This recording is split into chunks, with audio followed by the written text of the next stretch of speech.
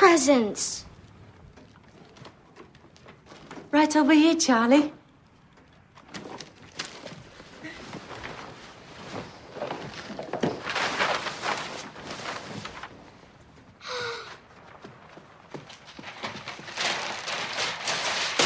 It's a piano. This is mine? Yes, Charlie. Father Christmas must have known how talented you are. You are everybody's. You are everybody's. Acting like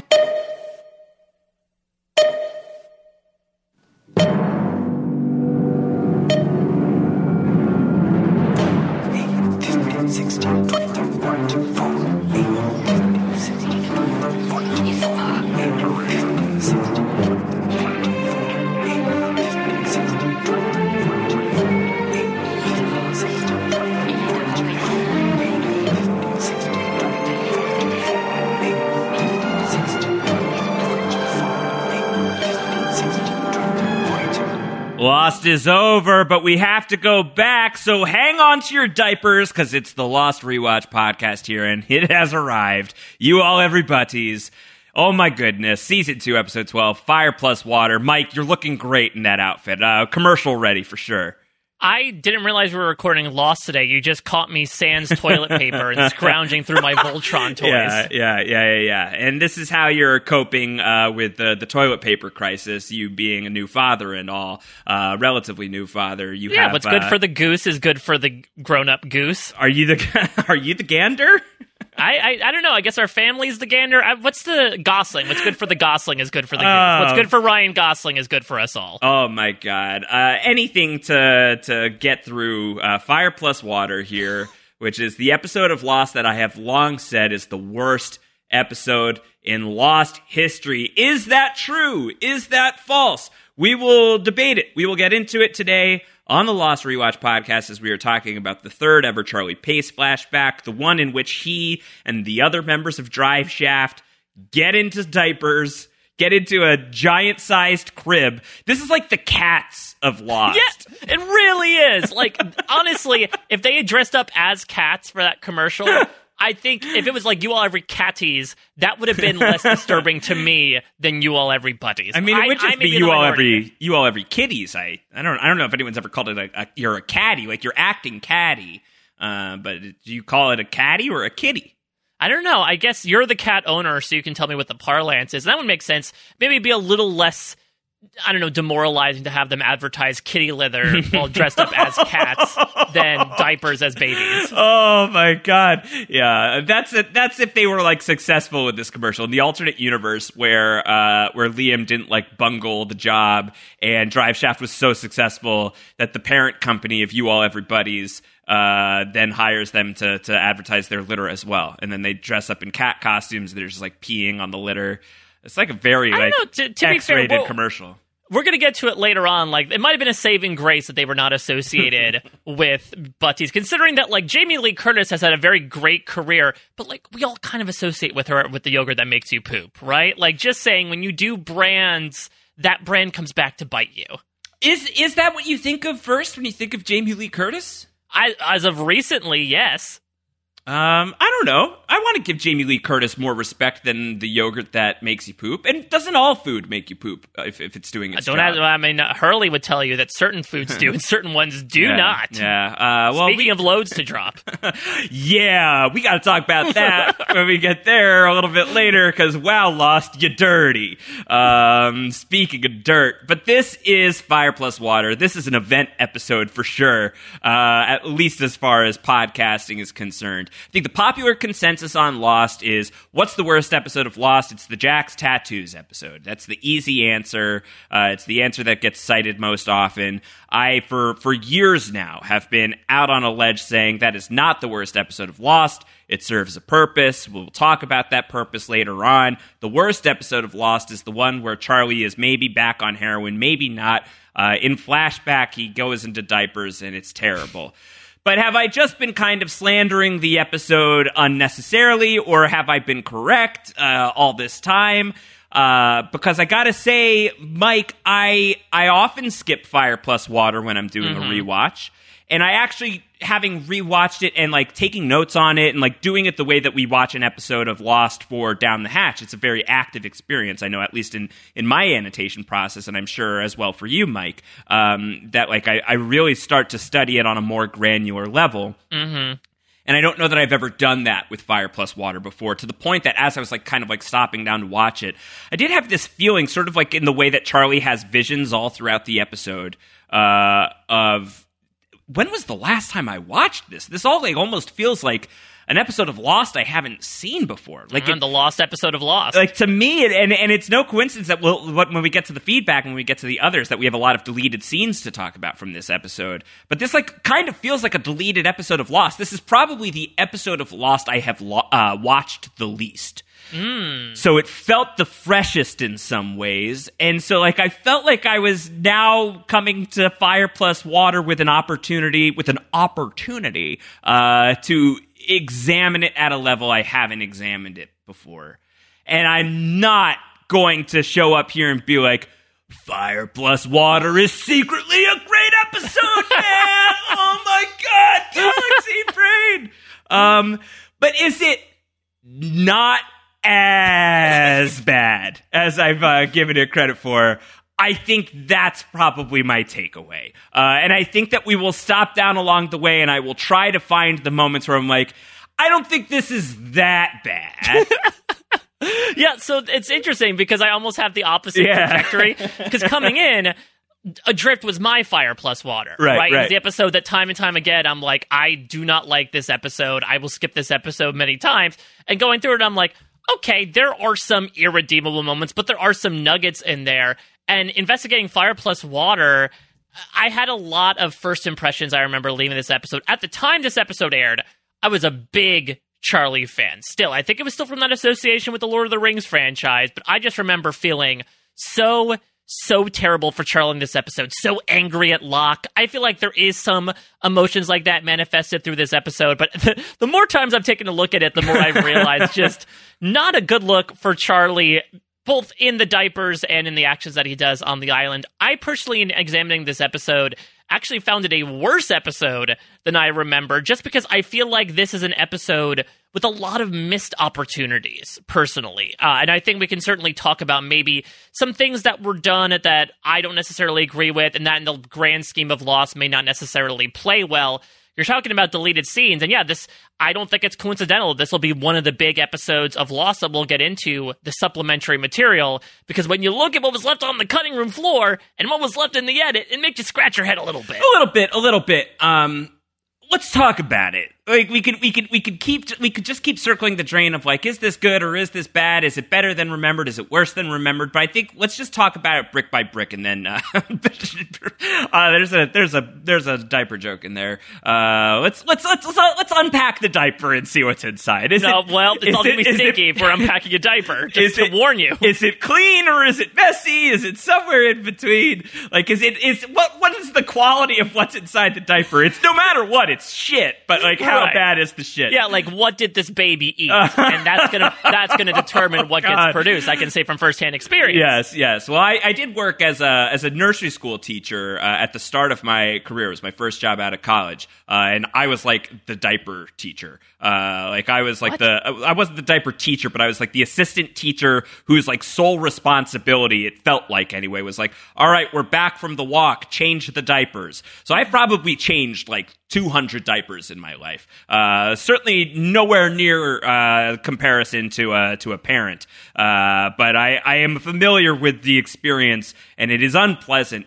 And you're a saint for doing what you must be doing every day, Mike. Oh, thank you. My halo has now appeared over me like it does with Claire and Charlie's mom. Yeah, what is that what's happening right now? Am I looking at Fire Plus Water and having some sort of strange quarantine vision where the episode is now appearing to me with a halo, and I'm like rushing to the edge of the water at nighttime with the episode in my hands? I'm like, I have to save the episode. Right. I have to save Fire Plus Water. The feedback's going to come in, and you're going to press stop and then promptly find yourself standing at the shore holding this episode being like, oh my God. I don't know. What? This could be a ride. This is going to be a ride. So It's gonna be a ride. It's gonna be a ride. Let's go on the ride. Fire plus water. Let's go forth into the jungle. Of course, also just the business. Down the hatch at postshowrecaps.com for your feedback. We've got feedback to get into later on. We should probably let you know at the top here. We're going to go into full spoilers about the TV show Lost. So. Yeah. In case you haven't heard that is a thing that we do. Fire plus water, directed by Jack Bender. So there you go. In great hands with Jack Bender, veteran director of Lost. Writers Edward Kitsis and Adam Horowitz. I think a lot of like the times when like I paint them as like the guys responsible for like the shittier episodes of Lost, it's a lot of it is like sense memory association with this one. Like they're the writers of Fire Plus Water, so they're responsible for some of the worst stinkers of the bunch. But I mean, I don't know. We're gonna find out how stinky it is. Original air date January 25th, 2006. It centers on Charlie Pace. Let's do a Down the Hatch series Bible entry for Charlie's brother Liam, who we have not seen in quite a bit of time, and Liam is going to be all over this episode. This is from the great Ben Behind the Curtain, who writes, born to be a bloody rock god, Liam Pace is part Liam Gallagher, part Keith Richards, 100% wanker. More talented than Charlie, Liam never passes up an opportunity to remind his younger brother that their band wouldn't succeed without him. But when Liam descended into the life of a heroin addict, he watched his grip on both Drive Shaft and his girlfriend, Karen, slip away and watched Charlie take both. Woo! Now clean, Liam has been plotting revenge on Charlie, planning not only a way to get Karen back, but also a way to make Charlie disappear forever. Ooh, The I Ben behind the curtain finding a way to make Fire Plus Water infinitely worse. To have like Liam Pace suddenly responsible for the disappearance of Oceanic 815, that's a mythology breaker. Could you imagine if Charles Widmore calls Liam like, oh, good, everything's coming to plan. The plane's disappeared. Awful. Woof. All right, let's get into the episode. We have some time immediately to talk about Liam, because Charlie, it's like a hybrid flashback dream sequence. It's Christmas morning, and baby Charlie's got his little bunny shoes on, and Ralphie from A Christmas Story wishing that was all he had to wear. Do you think baby Charlie shot his eye out on a piano string after his mom warned him against it? Thank God he did. Maybe that's what happened to Billy Wallace. It's Christmas morning. Charlie's there. It's snowing outside. All the presents are for Liam. Liam's there. He's got, sweet, Voltron! Oh my God! Well, I'm glad you didn't do an accent to that, because I'm very sure that much like the original actor who played Liam, I'm pretty sure Kid Liam just did not attempt a British accent whatsoever. Yeah, he's just like, yo, Voltron! Oh my God! Radical, dude! And at first you feel bad for Charlie, and we listened to a little bit at the top of the podcast. Where are my presents? Where are my presents, Mommy? And she goes, right over here, Charlie. Sorry about the voices. We'll try not to do that again. And he looks, and he's got a piano, Mike. And like, so at first you're feeling terrible for Charlie because it seems like Liam got all the presents, but Charlie got a piano. That's thousands of dollars. That's the price literally disparity between what Charlie got for Christmas and what Liam got for Christmas is crazy. Yeah, I'd say if 100 of those Voltron dolls did a Voltron and formed a Super Voltron, it would be just about the cost of that piano. What if it was a Voltron piano? That'd be sick.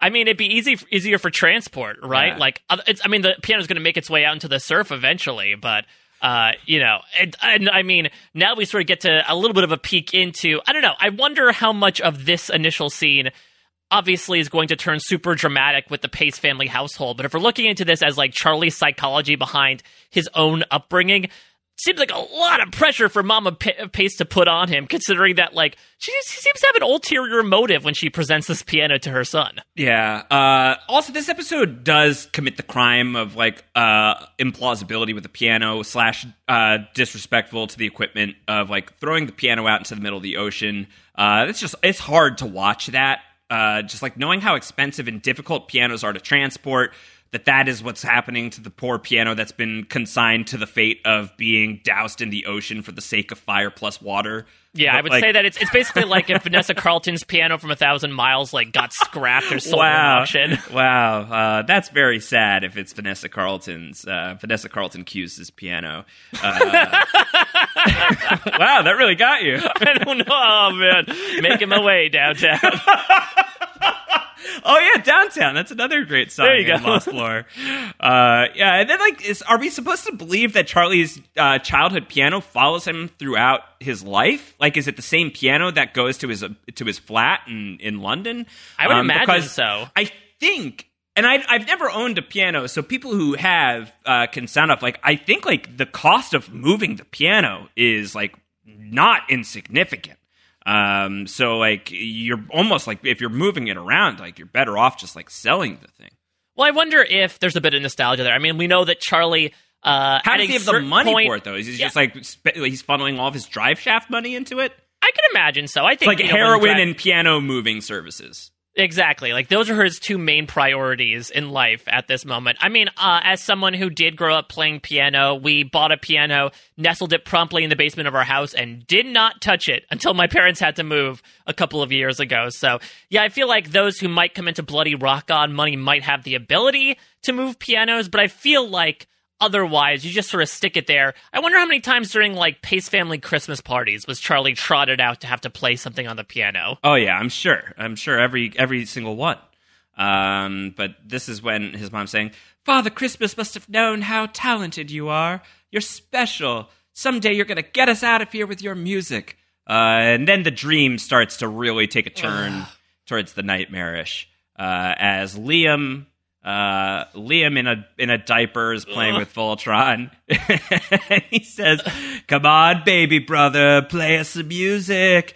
Change my diaper, change my nappy." Liam made a boom boom, Charlie. Yeah. You gotta clean me, baby brother. And then we get sort of an appearance, the introduction of Daddy Pace. We will get a full one once he throws Charlie in the water in Greatest Hits, but instead we have, like, faceless, "He ain't saving nobody." Yeah, with his like a bloody butcher's knife that he's just like carving stuff up. And so yeah, it's just very messed up. Now it's Dominic Monaghan is back as Charlie, and he's like, "Wait, what's going on? I'm so confused." And then he starts playing a little bit of that song we'll hear more of later. The Funny Now song, the lesser known Drive Shaft hit, the Drive Shaft hit that never was, I guess. Mm-hmm. And he's back on the beach. The piano's on the beach. We're on the island, and Aaron is screaming somewhere in the distance. And it's actually the call is coming from inside the piano. And then there's the whispers. He's hearing the whispers, and then he's looking towards the jungle, and there's whispers, and he then looks out at the ocean, and the piano is in the ocean, and that is traumatic enough to cause Charlie to wake up from this very strange dream he's having. All right, so let's talk about this. So I think this is going to be the Kickstarter to the big question of the episode, left purposely vague by the people that made this episode. Was Charlie using? Right. Or was this a manner of the smoke monster futzing with him just to sort of like stir the pot? Or was this just a freaky dream that we've seen before that, you know, we've seen Claire do it in the past, we've seen Locke do it in the past. Was this just Charlie's turn? Right. Yeah, and that's like the argument that he's going to get into with Locke later on in the episode, where he's like, Kate sees a horse in the jungle, and you're not going to buy that I'm having these weird visions? Like, this is the strange island place where things happen. You're John Locke. You know this stuff is happening, and Locke's going to shoot back at him. It's hard to trust you anymore. Mm-hmm. So the episode wants you to ask those things, and the show is never going to give you a clear answer on whether or not Charlie was using, other than what Charlie is saying and the fact that we never see him use. You do see him when he baby naps Aaron towards the end of the episode. Like, he's like pale as a sheet. Like, he does not look good. He looks bad. He looks like he could be overdosing. So there's the ambiguity. I think it's not unlike some of Damon Lindelof's future works. There is like some room for interpretation where like you get to answer the question however best satisfies you. I want to believe Charlie Pace, so I'm just going to choose to believe Charlie Pace because the show leaves it open and you can choose to believe him or not. And we have seen plenty of evidence that the island is a freaky deaky place, as you like to say. So why not? Why not just go with it? Poor Charlie is just getting messed with by the powers that be on the island. That being said, when he wakes up, I'm just not sure why Charlie thinks his dreams are so prophetic. you know, because I can't remember how much Claire divulged to him about the dream that she had, but as soon as he wakes up, he like immediately goes like, the baby's in trouble, I've got to save the baby. And this is not in a moment where people will actually tell him in the dream to save the baby. Like, I don't know, I feel like if I had a dream where my wife was in mortal danger, I wouldn't immediately wake up and be like, my God, where's Angela? Something's happened. Have you never had a dream like that before? Because I definitely have. Like, I've definitely had dreams where like someone and I got into like a massive fight or something terrible happened to somebody that I care about, and I wake up and it was so traumatizing that my instincts are all like, I need to check on that person immediately. Whether it's Emily or whether it's like a friend who lives close by or a friend I haven't checked in with in a long time. I've absolutely had that experience. So that sensation is not unrealistic to me. I think that sensation is very realistic to me. And the other things that I would say in support of Charlie in this episode are, one, he is a recovering heroin addict. Or at least, like, he was a heroin addict and maybe continues to be, continues to be using, like, he's like a newly reactivated heroin user because he found the stash from the airplane. Or he is still within, like, a month of a years-long heroin bender of being away from that. And he's on a deserted island where he doesn't get to go inside except for the place with the button where the things are beeping. And it doesn't seem like he tends to go there very often. He's malnourished. He's just been cut off from the one person who seemingly found value in him, and his entire life has been upended. And so, like, he's already pretty depressed at this point, and he's, recovering from this long time, addiction of his, and he's having a terrible dream, and he's feeling, like, kind of useless. And I think one of the wisdoms that Locke does say later on in the episode is, like, Charlie feels like he can't save himself, so he needs to save somebody else.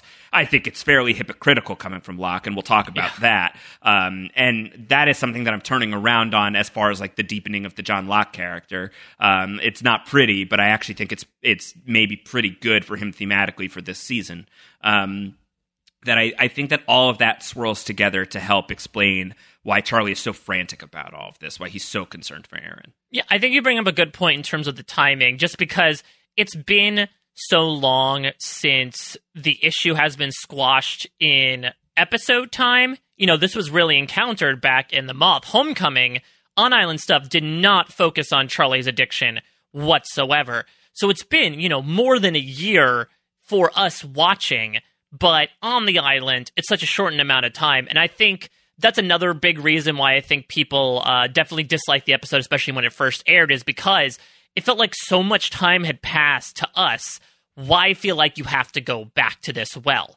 But I think you're pointing out an interesting thing is that, like, from a health perspective, Charlie is still in recovery. And who knows, maybe we strike like a happy medium and say when he first found the statues, he was using a little bit. Maybe he like had a terrible night, realized he didn't want to do it anymore, and is now sort of like had a big misunderstanding.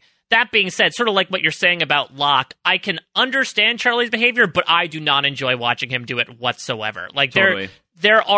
There's characterization behind it, but maybe unlike characterization of a character like Sawyer, where there's a reason why he's acting this way, and there sort of is like this, light at the end of the tunnel of, okay, I know what foundationally is going to inform it.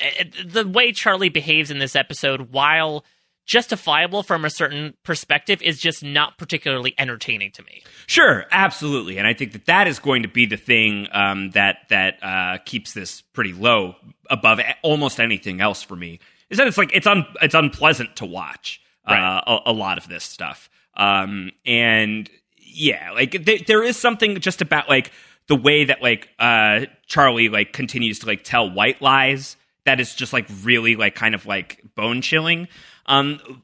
But I do think, and it's really fascinating for me just personally that the Charlie episodes I've had like these fairly like big reactions to, not not enough to like have them like, become like huge point getters or anything like that in my LVP assessments or my 4.2 star assessments rather. But enough that like I'm reacting to them differently today. And this thing that I say often on Down the Hatch of like lost meets you where you are. And like, this is the first time I'm experiencing Fire Plus Water with like having like really looked in the mirror of being like, you have addictive behavior. You have an addictive personality, and like you really get into this stuff, and it's not good for you. And like you flirt with the line of disaster of like, yeah, I could probably get back into that. Like, yeah, that's probably not going to be so bad. Yeah, like I could just like do it for a little while. And I won't be falling off the wagon. And like tempting like those ideas, like playing with those ideas in my head, and like watching Charlie like justify a lot of his behavior is stuff that like I have felt within my own life recently, that like I now finally have like the language to like look at and be like, oh man, that's no good. Like, oh boy, that's really bad. And so I think like that's part of why like these are tough episodes for me to watch. But like I am actually seeing some of the behavior that Charlie is exhibiting now that I would have just assigned as just like a shitty like treatment of the character and like an abuse of the character, and it does not play in line with what we know about Charlie. Like that might have been like my take 5 years ago, which would have been my take in the midst of like being like really into my stuff. And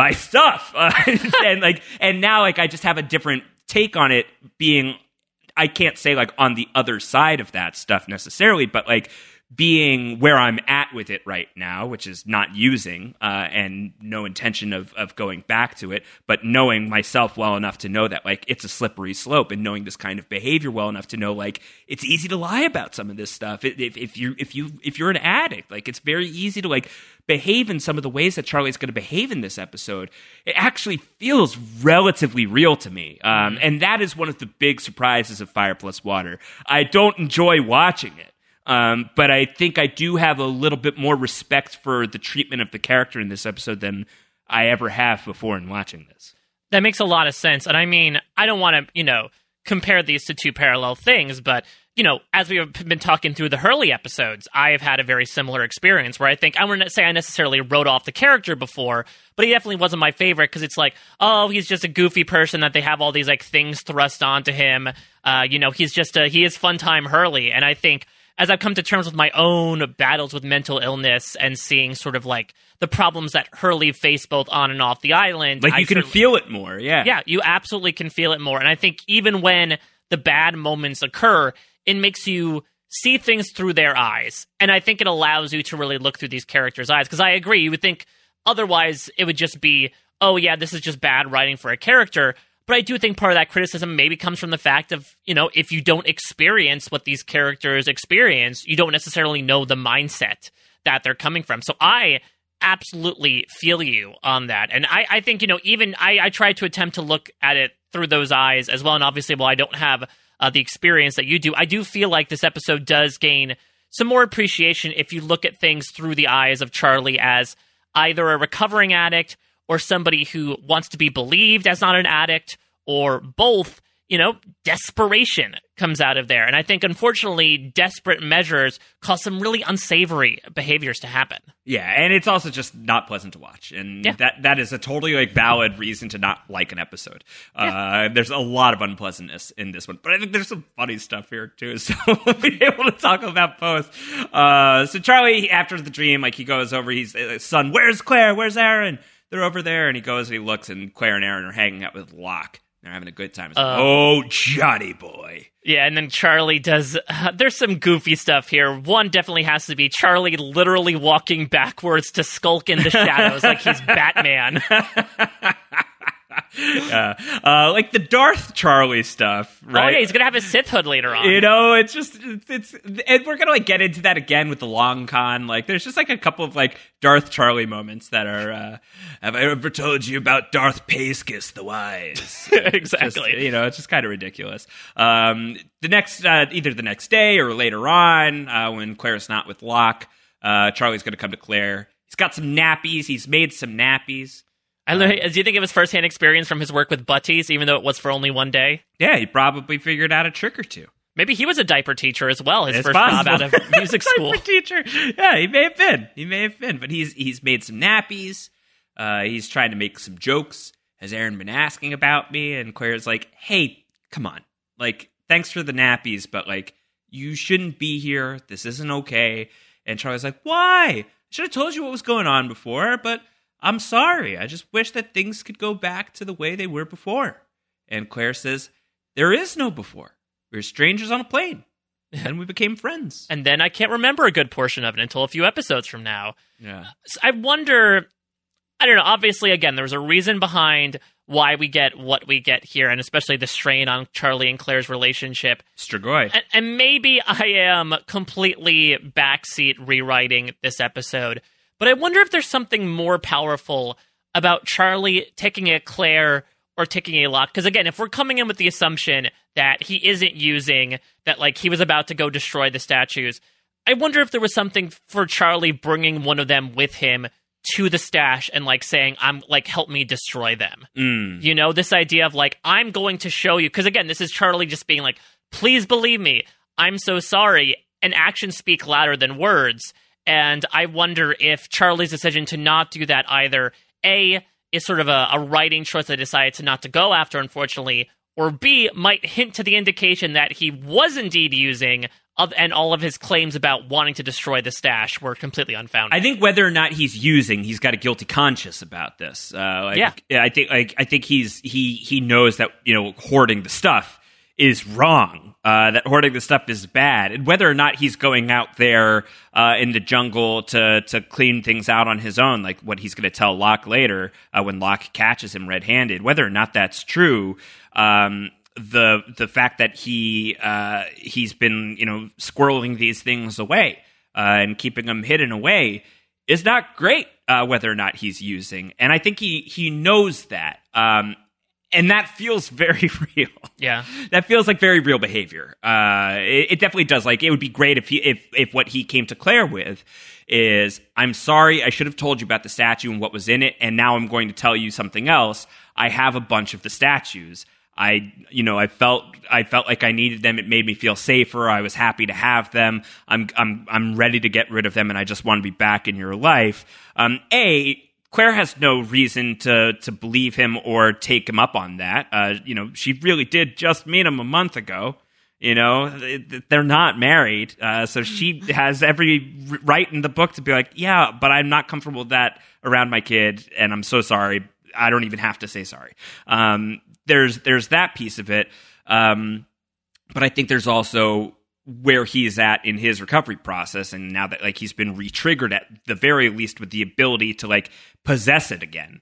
There's a reason that it's the word is possession, right? Like, you know, he's got the heroin demons. The dreaded LVP point getter heroin is striking again. It's almost like it's an entirely different entity and should be considered an entirely different character on its own. You know, I think you might be right about that. There we go. The piper's finally being paid. Yeah, the sock is on the other foot. And so, but one is promptly off the foot. Yeah, one is off. Get that feeling. Yeah, just one sock. Textural contrast. Anyway, so he's not happy that Locke's your friend now, right? And she's like, just get out of here. Get out of here. Flashback time. There's a different baby in Charlie's life. It's baby Megan. Liam and Karen's baby. Named after mom. Yeah, and Charlie walks in with like his little sunglasses look. And I noted, because I was reading through my notes on the moth, because I was trying to remember what the timeline is. And Liam said that, you know, Charlie and him were getting a fix when Megan was born. So I was just trying to figure out, like, are both of these things still true? Was it that, like, they had a bender and Charlie was just in a better place? Because I feel like when Charlie comes back, he chastises Liam for, like, using the entire night while Charlie was not. Right. Yeah. I think that, like, I don't know. He does, I mean, I don't know where he's at with all of that. Like, has he not, like, I think that we can surmise that based on how Liam and Charlie separate at the end of this episode, that Charlie's desperation is going to get worse after Liam does what he does, right? Like, he's going to leave with, you know, the money, he's going to leave with the piano, and he's going to leave Charlie alone. And so I think the state of Charlie's relationship with his addiction of choice probably just worsens. Like, that's when you're getting into the homecoming flashback. Yeah. Yeah, I don't know, because that's another thing that I feel like is missing a bit from these flashbacks personally, because it does seem like, and I can understand again from the characterization perspective, how it's a lot of stuff that's done to Charlie, particularly from the Liam perspective. And I don't know, considering that the last thing we saw Charlie do in this timeline was, him pick up Liam's heroin after Liam basically says, like, you're nothing, I'm everything, and leaves the dressing room. I would have liked to see a little bit of a continuation of that. Like you said, like, I don't feel like we need to go full Homecoming, but I am very, very surprised this entire flashback, we do not see Charlie touch it once. Right. Like, that just seems like, I don't know, it feels like we go a bit from 0 to 60. And again, maybe to your point, maybe that sort of just does show the scale of addiction, but I do feel like that was a bit of a key component, that it felt like Charlie was a bit of a gallant here when he at least should be goofusing a little bit with his brother. Yeah, so his brother, who Charlie has told Karen, he's his bus crashed. He missed the plane. Next flight, he'll be here soon. And then he just like goes back to his flat, and Liam's just like strung out. Do you think is it egocentric or celebratory to put up your gold records in your own apartment? Somewhere in between. I would say it's definitely egocentric for sure. Why not both? I think like it's a little bit of like, hey, I'm pretty excited about this. This is cool. Look how far I've come, especially like coming from a household where only one of the Paces could afford a Voltron. Look how far they've come. What if we never see the apartment? What if it's located inside a giant Voltron? It's not impossible. Yeah, but which lion? Ooh, It's a good question. And it's like Big Brother, I know you always wanted to live inside Voltron. Mm-hmm. Now, and I'll do my thing and paint a giant Union Jack on the elevator door. Wait, is that a thing in Big Brother? They want to live in a giant Voltron? Yeah, I mean, that's one of the themes of, that's why they really had to get rid of Big Brother UK, is because they were just spending far too much on the houses to the point where they finished with the big Voltron, and unfortunately I had to tear it down afterwards. Are you serious? Or No. Because I would believe that. You could tell me just about anything. That's more of a Big Brother Canada thing. Like, I think if Big Brother Canada keeps going the way that it does, like, I think by Big Brother Canada 11, we're going to see a Voltron theme season. All right, so Charlie is getting mad at Liam. He says, you have a daughter, by the way. Her name is Megan. And Liam, I do appreciate this. Neil Hopkins, good actor. The sweet look on his face where he goes, after mom? And even Charlie kind of responds like, yeah, after mom.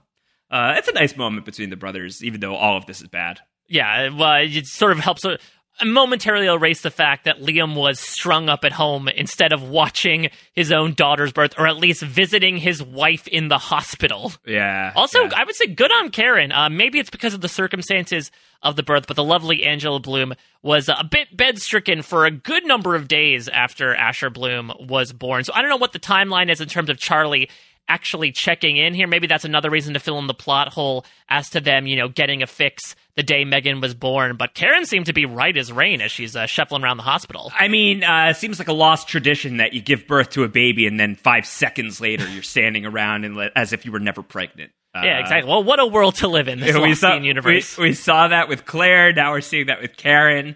I bet Sun is up and about like 3 minutes after giving birth to Ji-yeon. Oh, is that the sequel to 3 minutes? Yeah, 3 seconds. 3 seconds. All right, back on the island, Sawyer is like getting stretched out by Kate. Yeah, do you think Jack gave Kate some physical therapy lessons, or maybe Kate has had her own experience with recently injuries on the road that she's able to stretch it out, or she's just completely futzing just to get closer with Sawyer. Yeah, like it's all just total hooey. She's just like, yeah, stretch out like this. This totally works. This is how it's gonna happen. Hurley's gonna ask Sawyer, tell me about Libby. Libby chick, she seems pretty cool. Sawyer gives him a little bit of guff over this. I mean, I think the guff is more so with the nickname of Java, which is rude. Like, I know kids could be like, you're acting like you're in junior high. Like, I don't know. I feel like Sawyer's like not acting like he's 11 years old. He's just sort of giving him the runaround. Also, does Hurley make the term Tailies canon in this scene? Because I'm pretty sure we hadn't heard the nickname until this point. Yeah, I think so. That's my recollection of it. I think this is the first time you're getting it on the show. Damon and Carlton were talking about it on the podcast, so Tailies is canon. But for that to make it into the show, now it's officially in universe. Anyway, so that's the start of the little love connection. We're gonna have more in a little bit. Jack and Ana Lucia, they're coming out of the jungle. Sawyer says, "Wow, I keep seeing them walking out of the jungle. What's going on in there?" I mean, God only knows, because Army talk is retired for all. And that's the other thing about this, too. I don't want to deviate too much, but I'm starting to realize I think one of my issues with season 2, and this episode is a big contributor to that, and for lack of a better term for the centric character in this episode, season 2 is very odd with pacing, especially compared to season 1. Considering that, again, look at how last episode, particularly the ending of last episode, was. It's building up to this big moment, and we do not address it whatsoever. That plot is not moved forward. And look, I can understand you have a lot of balls to juggle, but it just felt like a missed opportunity to relegate it to a couple of times of Jack and Ana Lucia walking out of the jungle where she's holding some sort of like weird umbrella and we don't hear what they say. Yeah, I think the pacing point is a good one about season 2. Season 2 has like these huge high moments of like really big things are happening, but it also has these moments that like kind of all blend together to some degree, or some like dropped moments. I think that you're honing in on something that is, in my opinion, unique to season 2. Maybe some season 6 as well. Season 4, I think the pacing is a little off, but that's largely because of the writer's strike impacting that, and them having a reduced episode order because of circumstances beyond their control. But the pacing in season 2 is there's just something. There's something a little wheel spinny, right? About some of like the flashback type stuff. Like I'm obviously coming out more in favor of Fire Plus Water than I expected to, by far, coming in and watching it this week. But really, a lot of what we're chewing on thematically, it's fairly cyclical, and I think that that's fair within the context of an addiction recovery story, because these things are often cyclical. But that can be rote storytelling to a certain degree. That a lot of like what we're getting in these flashbacks and what we're getting with the Charlie story is very similar stuff to the beats from The Moth.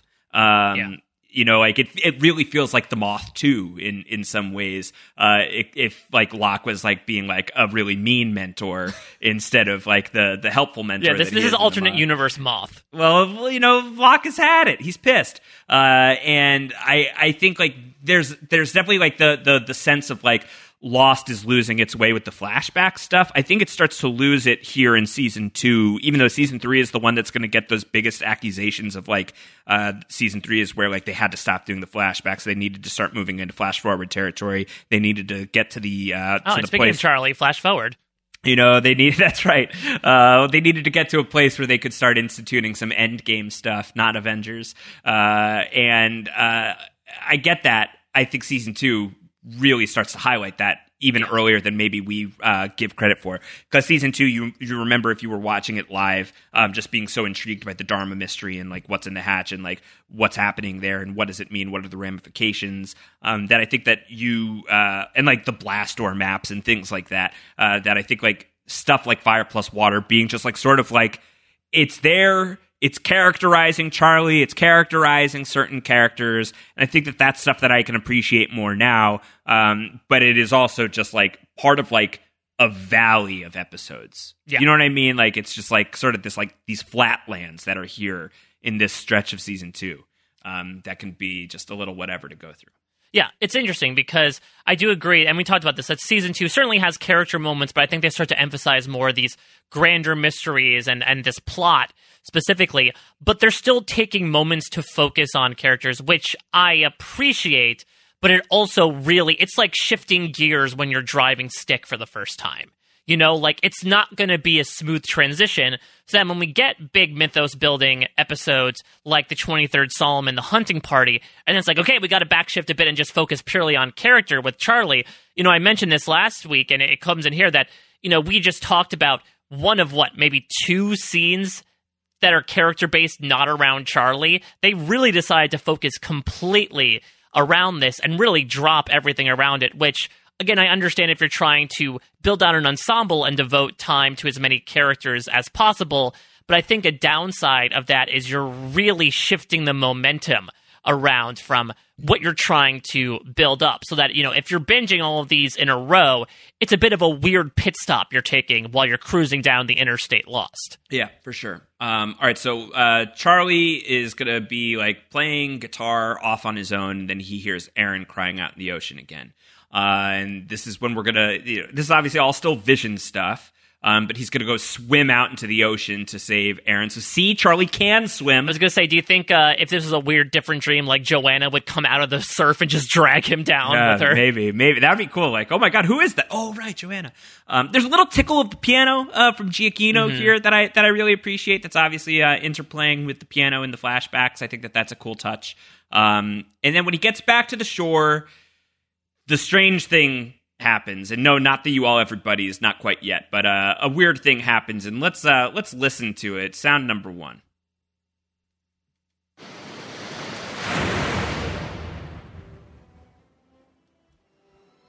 Mom? Claire? He's in danger. You have to save him. The baby's in danger. You have to save him. Charlie, the only baby's you in can terrible save danger. the baby. You He's have in to save danger. the baby, You have to Charlie. save him. He's Charlie, in danger. only you can You save have to him. save him. Danger. You have to save the baby, He's in baby. danger. You have to save the baby, save him. Charlie. The baby's in You have to terrible save the danger. baby. He's in Charlie, you danger. have to Charlie? Save him. The baby's in danger. What are you doing? the baby. You have to save What? What are you doing, man? What's going on? It's the middle of the night. What are you doing with the baby?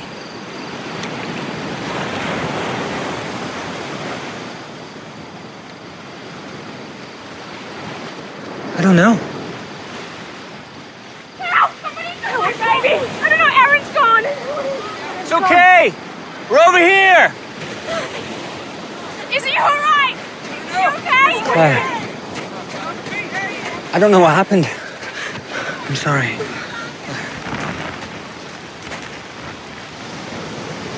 He's okay, though. I had this dream.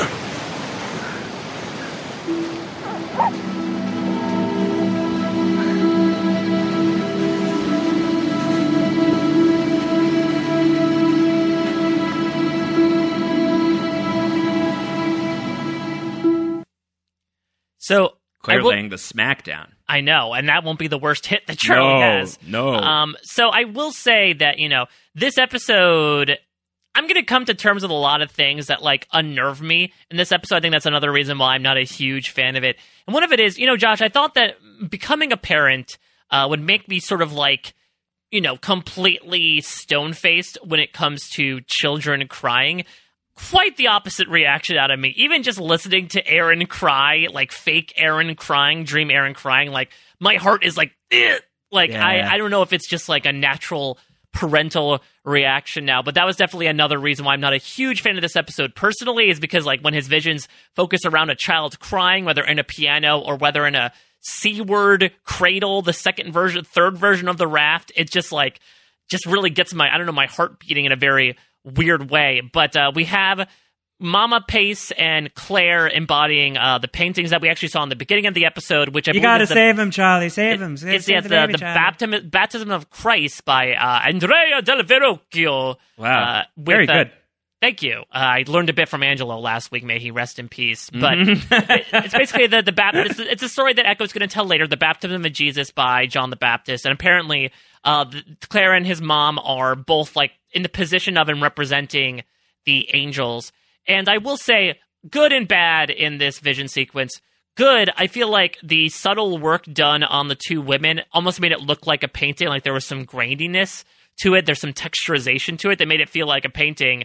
But big bad to that CGI dove, man. Not since the polar bear have we seen some bad animal work. Yeah, but I feel like I've been such a cranky pants about this episode for so long, to the point of just refusing to engage it, that now that I have to engage it because we're up to it in the podcast, I have to say, Jack Bender, who's a painter, it's pretty nicely done for network TV. Yeah. It looks really weird. It's very out of place.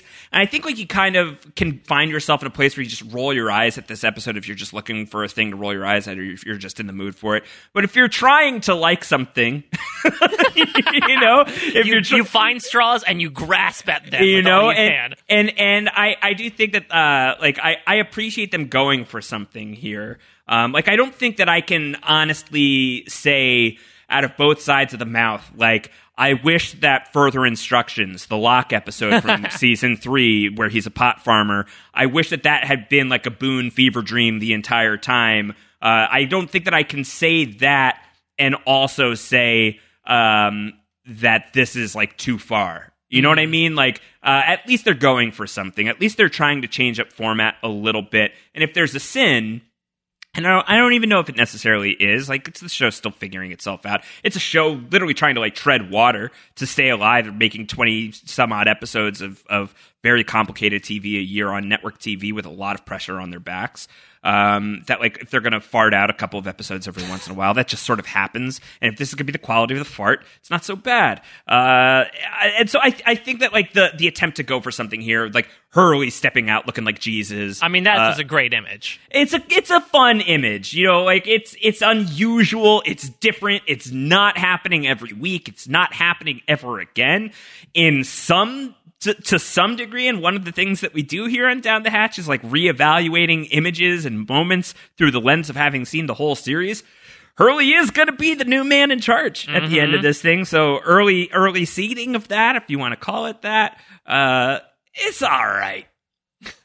I mean, I think that the most entertaining visuals definitively come from these visions. Understandably so, like between the texturizing on this, I really like the image of Charlie playing the piano out in the ocean. I think that's a fun little symbology of like his own personal proclivities to like connection back to his family and needing to save his family, to like wanting to save his on-island family, however misguided it may be. I think that there's a certain amount of that in here. I think that there's a certain amount of like actual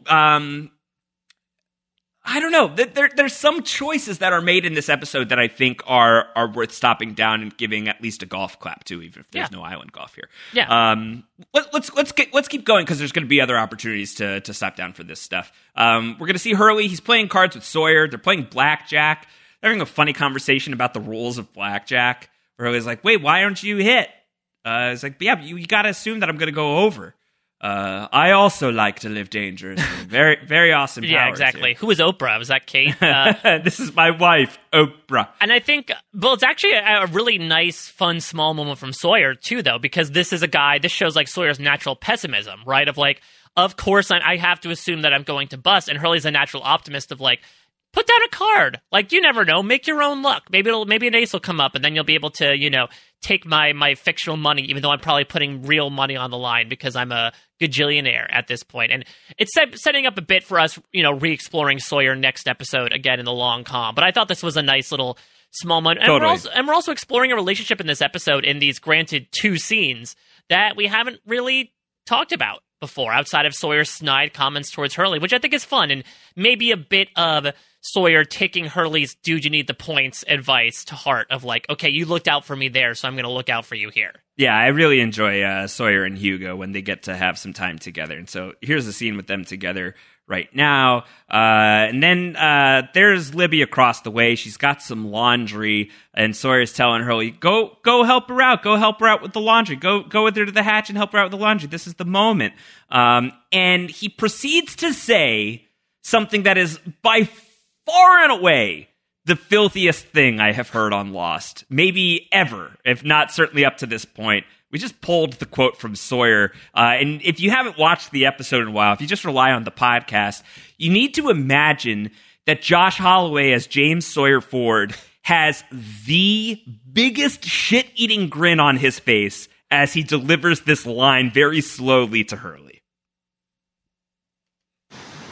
Sure, you've got a load you need to drop in, don't you, Jethro? Ugh. Yikes! What? How did they get this one past standards and practices? Like, to the point that even, like, Josh Holloway, like, can barely get the words out without cracking up of, like, this is some filthy-ass stuff for prime time. Oh, my God. Wow. And it's so, like, yeah, it's just so lascivious. I need you to play it one more time. Oh, boy. It's unbelievably crazy. All right, second load. Here we go. Sure, you've got a load you need to drop in, don't you, Jethro? I can't believe that the show gets away with that. And it's just dripping. I don't know if it's dripping with detergent or something else, but it's just like it's one of those I think things. that's hair gel, Mike. Oh boy! Oh no! Please, there's something about Libby. Oh God! I mean, it's just crazy. Is Sawyer Woogie? Oh God, no! Rashman is Wookiee. Yeah, exactly. And he'll come out at the end like, I'm the one that's actually in charge of the island. Yeah, exactly. I guess because I just don't encounter this episode very often, that I was really taken aback by this line. I had no memory of it whatsoever. And so when I was I was drinking coffee, watching the episode. Did you legitimately do a spit take? I very nearly did. I almost started choking on it because excuse me? Did this really just happen? So, anyone who needs an explainer for why this is a ridiculous thing for Sawyer to say here, you're going to have to ask an adult. Clearly, there are no adults on this podcast. Do not ask the diaper teacher and his friend. So, I at least have to give Fire Plus Water some reconsideration for getting away with this. Because that's crazy. That is a crazy line. I can't believe that exists within Lost lore. I'm sure you've got a load you need to drop in, don't you, Jethro? I wonder if maybe this was the seed, for lack of a better term, of this episode. And they're like, okay, we need to disguise it. Let's obscure it by building out this whole very controversial drug storyline. So everyone will ignore it wow, there won't be articles the next day that said, did Lost really say load?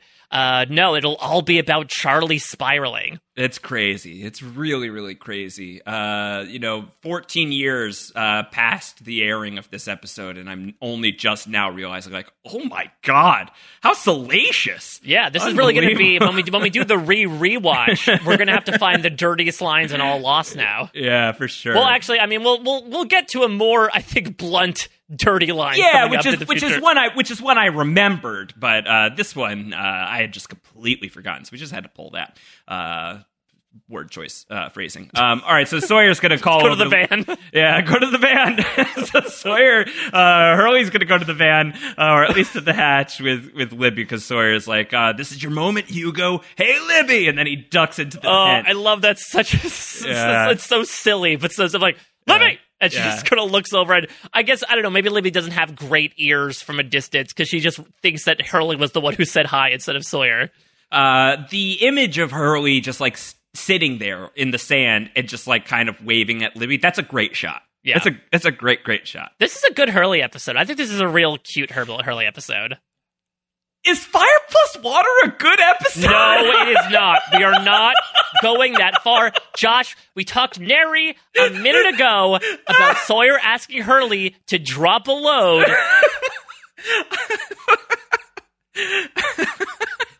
it's something that Sawyer would say. It's just not something you would expect Sawyer to say in prime time. Yeah, but you can't take a garnish off a terrible dish and be like, this could be the best meal I've ever had in my life. I'm not saying that, but I'm saying the shot of Hurley waving back at this is funny. This is genuinely funny. Yeah, but this is 30 seconds out of a 42-minute episode. Yeah, but I think we're talking about there's a few 30-second melon balls that we're scooping out of the thing that are tasty little snacks. But the rest of the melon is rotten as all hell. Yeah, but that doesn't mean that it's an unsalvageable melon. It's mostly an unsalvageable melon. I'm not eating out of that tray that you get. You're going to point to that melon and be like, well, I got the balls out of there, and I will refuse the melon. All right. So in the jungle, Charlie wants to talk to Locke. And just the difference in tone between Locke here with Charlie, because he heard what Charlie did, that he took the baby, he was standing in the ocean, and he obviously knows about the statues, because episodes earlier he had figured it out. He was giving Charlie the opportunity to talk about it. Charlie didn't talk about it. And this is when he is more blunt about, are you using heroin again? And Charlie says, Kate's seen a horse. Nobody says anything. Pretty much everyone's seen Walt wandering around the jungle. So, okay, nice. People are sharing. People are talking about that. I think it's just through Hurley. I think Hurley's just primarily to disseminate. Earth's prophecy, may he rest in peace, has come true. I think Locke's first response to Charlie is, there something you want from me, Charlie, is, to your point, extremely indicative of how differently he approaches this relationship. Right? He was almost like a sponsor to Charlie / a guidance to Charlie in his own walkabout back in the Moth. Here is a combination of impatience and anger at Charlie of I have other things that I'm working now, and you had one job, and you apparently have screwed it up. Yes, I'm jumping to conclusions, but all evidence is pointing at it, including the fact that I asked you a question, and you completely deviated from the point. Yeah. I think the thing about Locke is like, yeah, he was like Charlie's quote unquote sponsor in that episode back in season 1.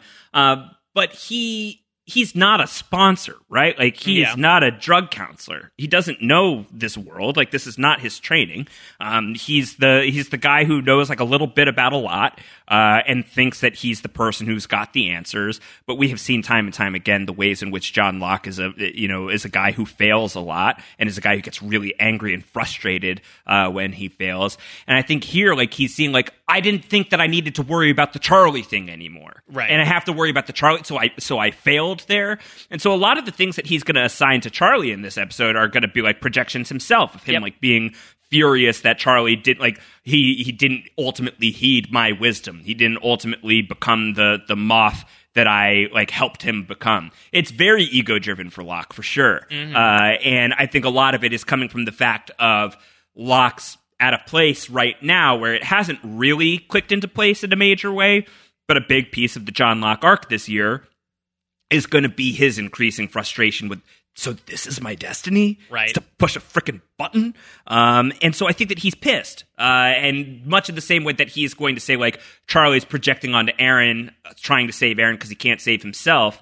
Locke is projecting onto Charlie that, like, I'm so mad that Charlie is broken because he can't be so mad at himself for being broken anymore. Like, he has to, like, the island fixed me. Right? Like this place fixed me. So like I can't possibly still be broken. Like refusing to look that in the eye almost ever up to this point. I think that's where he's coming from here. And I think like to his credit when Charlie says like we burned everything, it's all gone. I think Locke is pretty fair with Charlie here when he says trust is a hard thing to win back. Claire needs time. You should leave her and the baby alone for a little while. I think that's a fair thing to respond with. Completely. And I think that the circumstances have also changed from the moth in that Charlie is now in proximity to a child, to a baby. And this is what Claire that's the argument that you gave in the 23rd Psalm, right? It's like the situation's different now than just Charlie sort of milling about the camp in withdrawal looking for his guitar. He is now sort of secondhandly and slowly growing further and further in that outer circle, but he is to a certain extent, in care of a life. And that is not trusting. And you almost feel like, and I think Locke definitely feels like, to your point, it's sort of like his responsibility, or at least partially so, almost, to look out for this child, especially knowing how it could be in danger given what Charlie's experiencing. So I could also understand from that perspective how circumstances have changed just on the island between times dealing with Charlie, which is another reason why his approach to this situation is a bit more short-tempered than before. All right, so we get into another flashback, and here it is, baby. This is the one. It's time to film a commercial. Drive Shaft lined up in their special VIP chairs, ready to go, dressed to the nines. And by the nines, I mean the 9 months old, because they are wearing their own little nappies and getting little rattles and getting like little like baby hats. Some of them, not all of them, and they're being thrust into this massive crib, which is why we're saying with a green screen in the background, which is why we're saying it's very Cats-like. With like the size of the set in proportion to what their baby bodies are supposed to be. Should we pay someone to edit buttholes onto the You All Everybody commercial? God, no. Make this scene even worse. No way. You all every buttholes. No way. But yeah, we already heard the song, but obviously we got to hear it again. Sound number 3, play it. And action.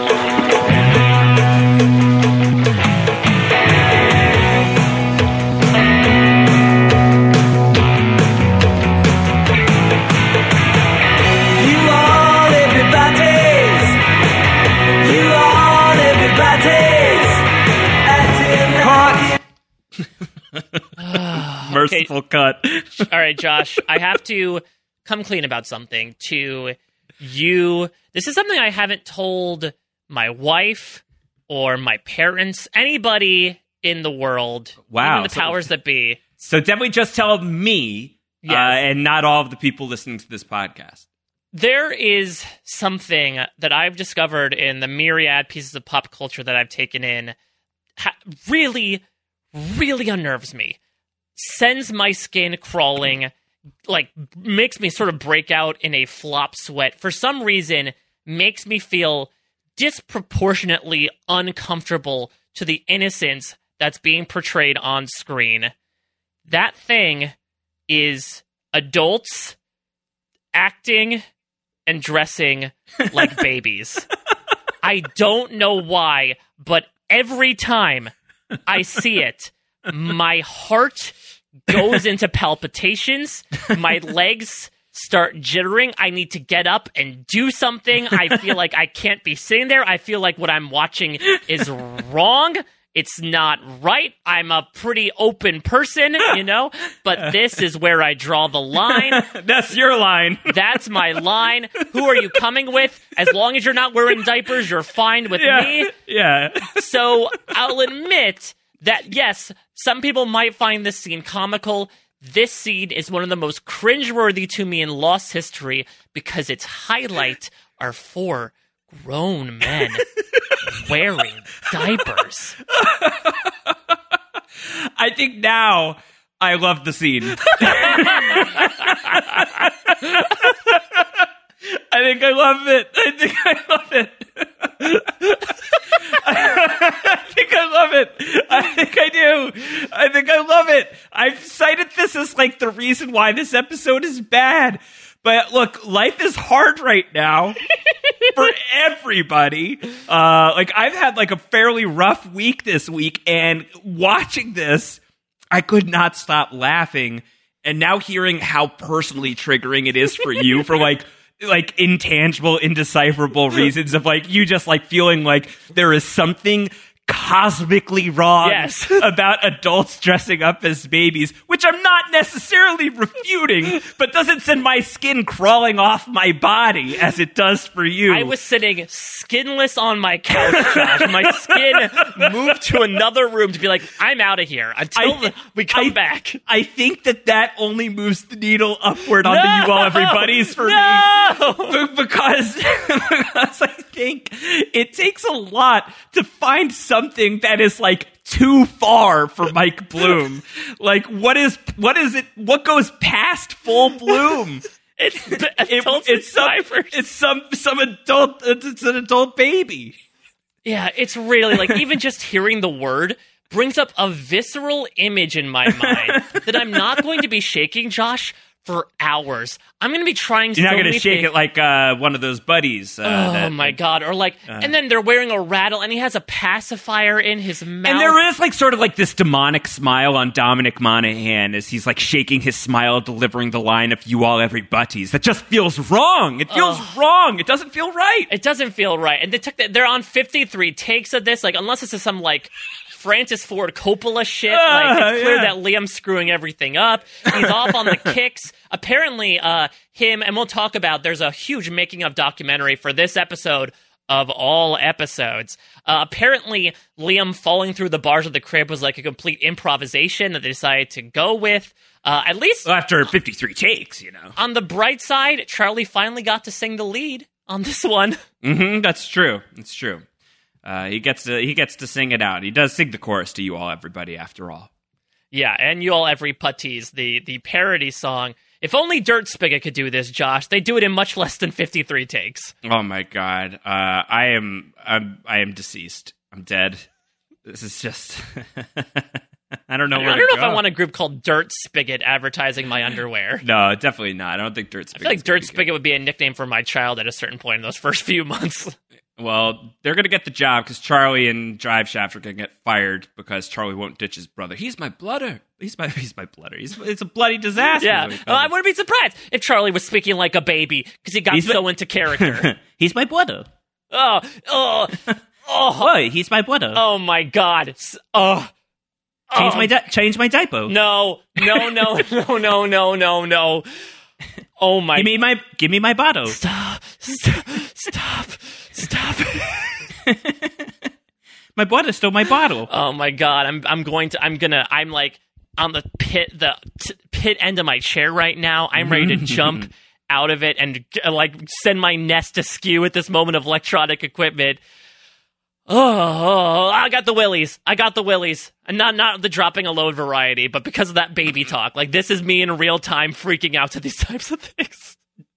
Are you feeling rattled right now?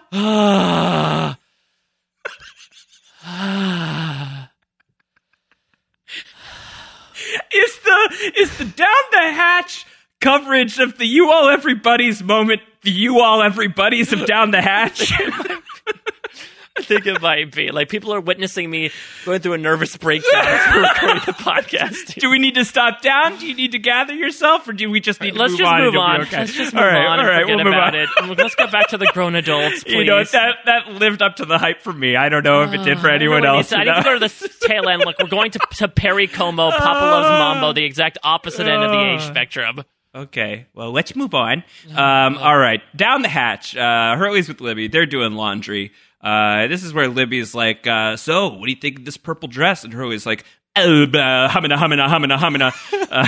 Yeah, like, you can see his cartoonish jaw fall to the floor. Yeah, woo! His eyes are popping out.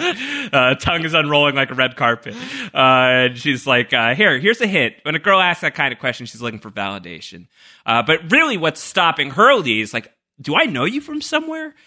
And we know, of course, that he does. This is from Santa Rosa, though that has not been revealed to us at this point.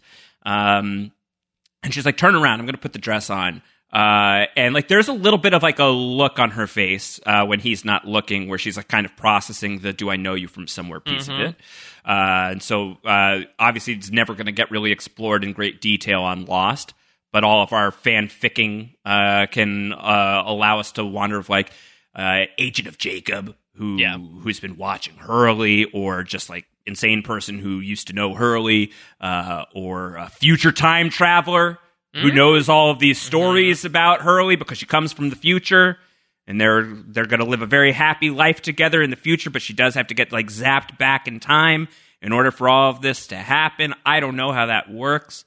Just you come up with your own headcanon for Libby, because what choice do we have? Though I think no matter what your belief is in their history, she definitively lies to Hurley in this moment, right? Yeah. And it's even just by Hurley himself in the moment, maybe if he wasn't so love-struck, could even put the logic together that Libby's cover story is, you stepped on my foot, crunch, you should remember that.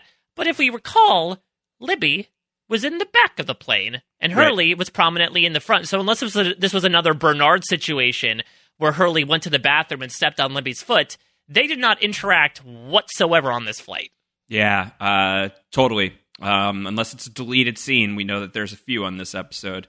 But eventually, she has him turn around, and she's wearing the dress, and asks, "What do you think?" He goes, "This is awesome." It was great. And listen, I like it. I like that Libby's sort of like cutely leading Hurley along the courtship, because it's clear that like she's at least playful back to him. We don't know exactly when the feeling is developed the other way, but you know, she's showing some kindness to him. Maybe that comes from her own history as a shrink. Again, we don't know if that's true history or not, but she certainly is showing him a lot of kindness without necessarily, you know, reciprocating those feelings to sort of lead him on in a way that maybe some other characters would. All right, so Charlie's going to come to Mr. Echo. Mr. Echo is marking trees. These are the ones I like. And then Michael's like, they don't even day 23. They don't even know that I'm right in front of them. I'm hiding so perfectly well right now, blending right in. But wait, why is it getting so hot in here? Trying not to laugh as he's getting drawn on. He's like, ooh, that's ticklish. But Charlie's going to come to Echo, and this is what he's like, did you tell Locke something? He knows, man. He knows that I have one of the statues. And Echo's like, I mean, have you taken a look at how you've been acting the past few days? I know. But I think that that's one of those indicators that, like, Charlie is obviously misbehaving, and he knows it. You know, he knows he's misbehaving. And then he talks about how he's losing his mind, he's sleepwalking, he's having these vivid dreams, and he explains the details of the dream, and it you know, pretty clearly for Mr. Echo, he gets the story. He knows that it's the story of the baptism. And he says, have you ever considered these dreams mean something? What if you do need to save the baby? And that leads us into sound number 4.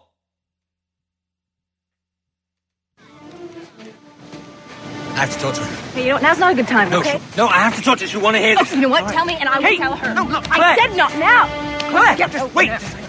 Please, look, Claire, listen. Aaron's in danger. What are you talking The about? baby's in danger. Look, I've been having these dreams. I know what they mean now. Hey! Claire, listen. We have to baptize Aaron. We can do this, Echo's a priest. We can do this. We can It's save time him. to go. No, wait, I'm not I said finished. it's Claire, time look, to go we have to now. baptize Come. Aaron. Claire, he's in danger. We've got to do this. We have to.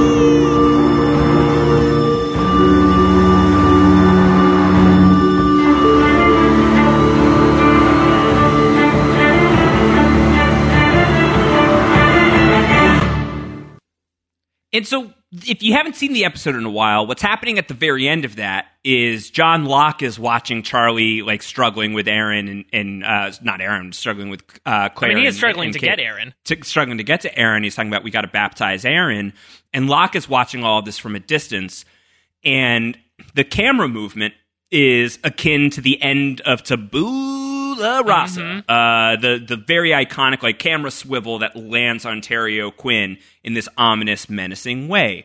And that coming at the end of an episode that's all about the blank slate, all the way back then. At that moment, John Locke is a blank slate, and we have no idea what to project upon him, and those details start to get very vividly filled out as soon as Walkabout, where we find out that he, was paralyzed before the crash and can suddenly walk, and now he's this character that you're so intrigued by and you want to know so much more about, but you already know this huge piece of him.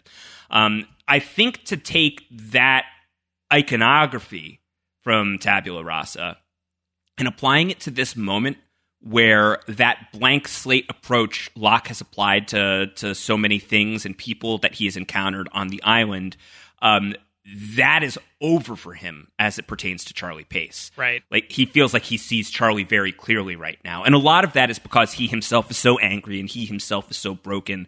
But I remember for a long time, like, loving this shot, loving this echo, not the Mister, of a really iconic image from early in Lost lore, and feeling like really angry that it was wasted in this episode. But I actually think it works really well thematically as a touch point back to the idea of a blank slate and not knowing what's on it and having only opportunity possibly hitting, is the chalk that's going to hit the blackboard. And here, this is like Locke wiping what he has marked down for Charlie, like, clean, but in a way where, like, he's, like, smudged the chalk all around.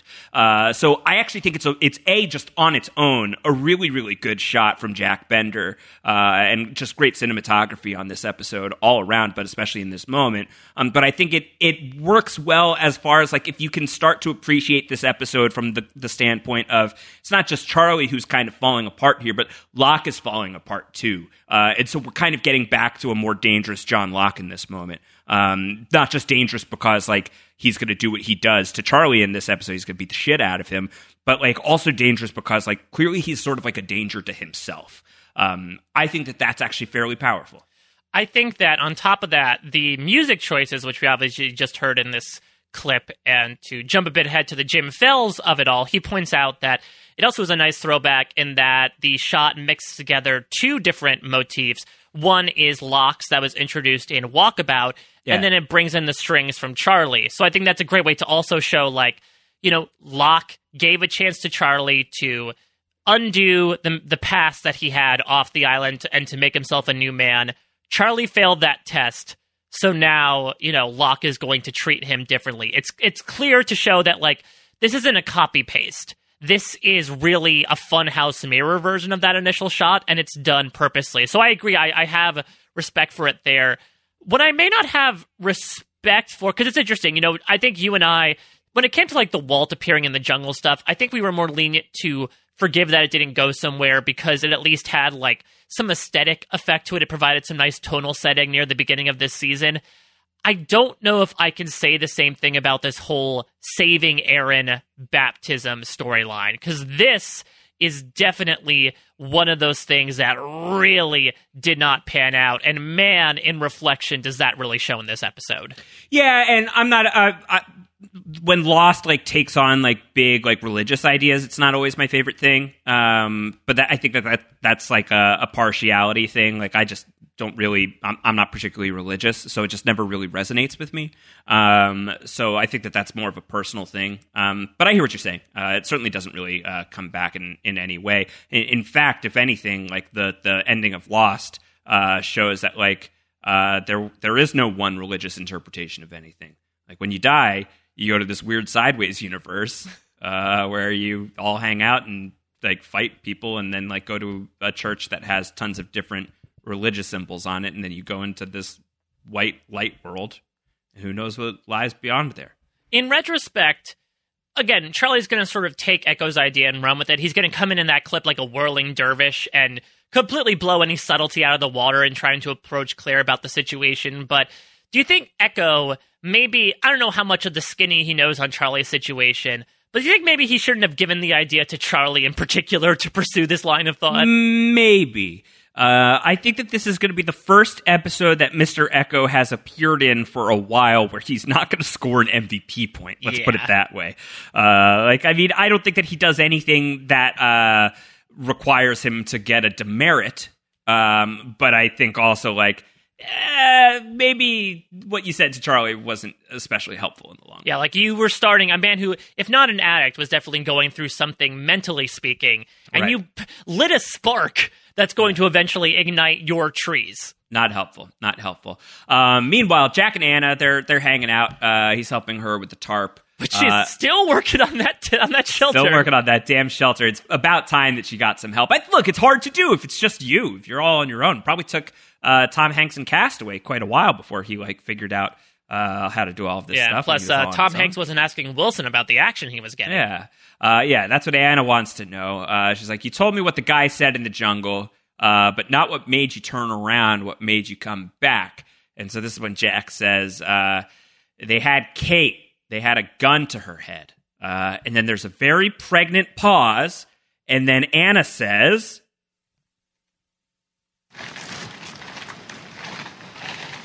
You hitting that? Ugh. I love that line.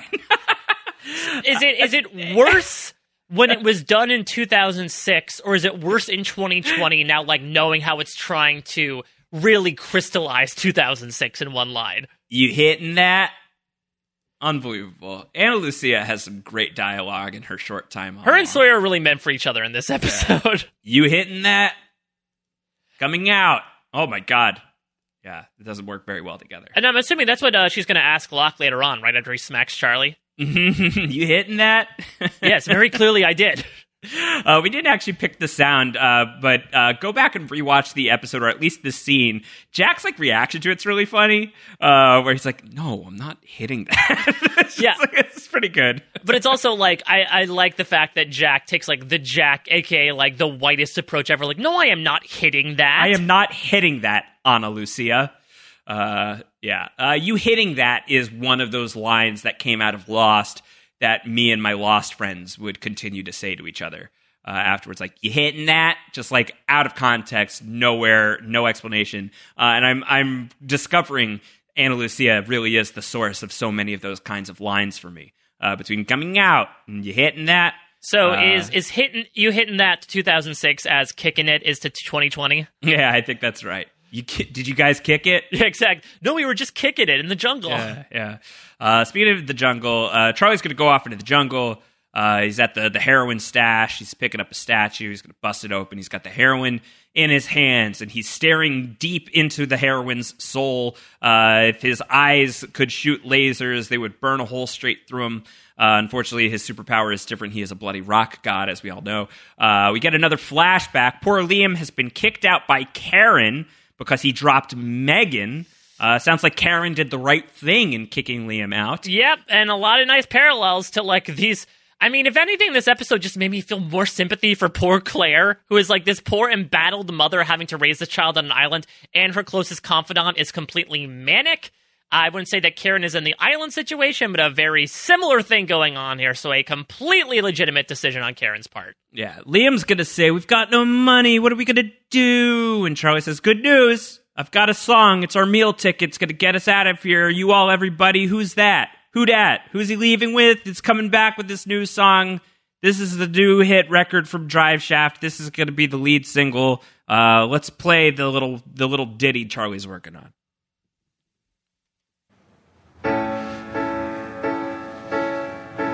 Funny now, you finally see me standing here.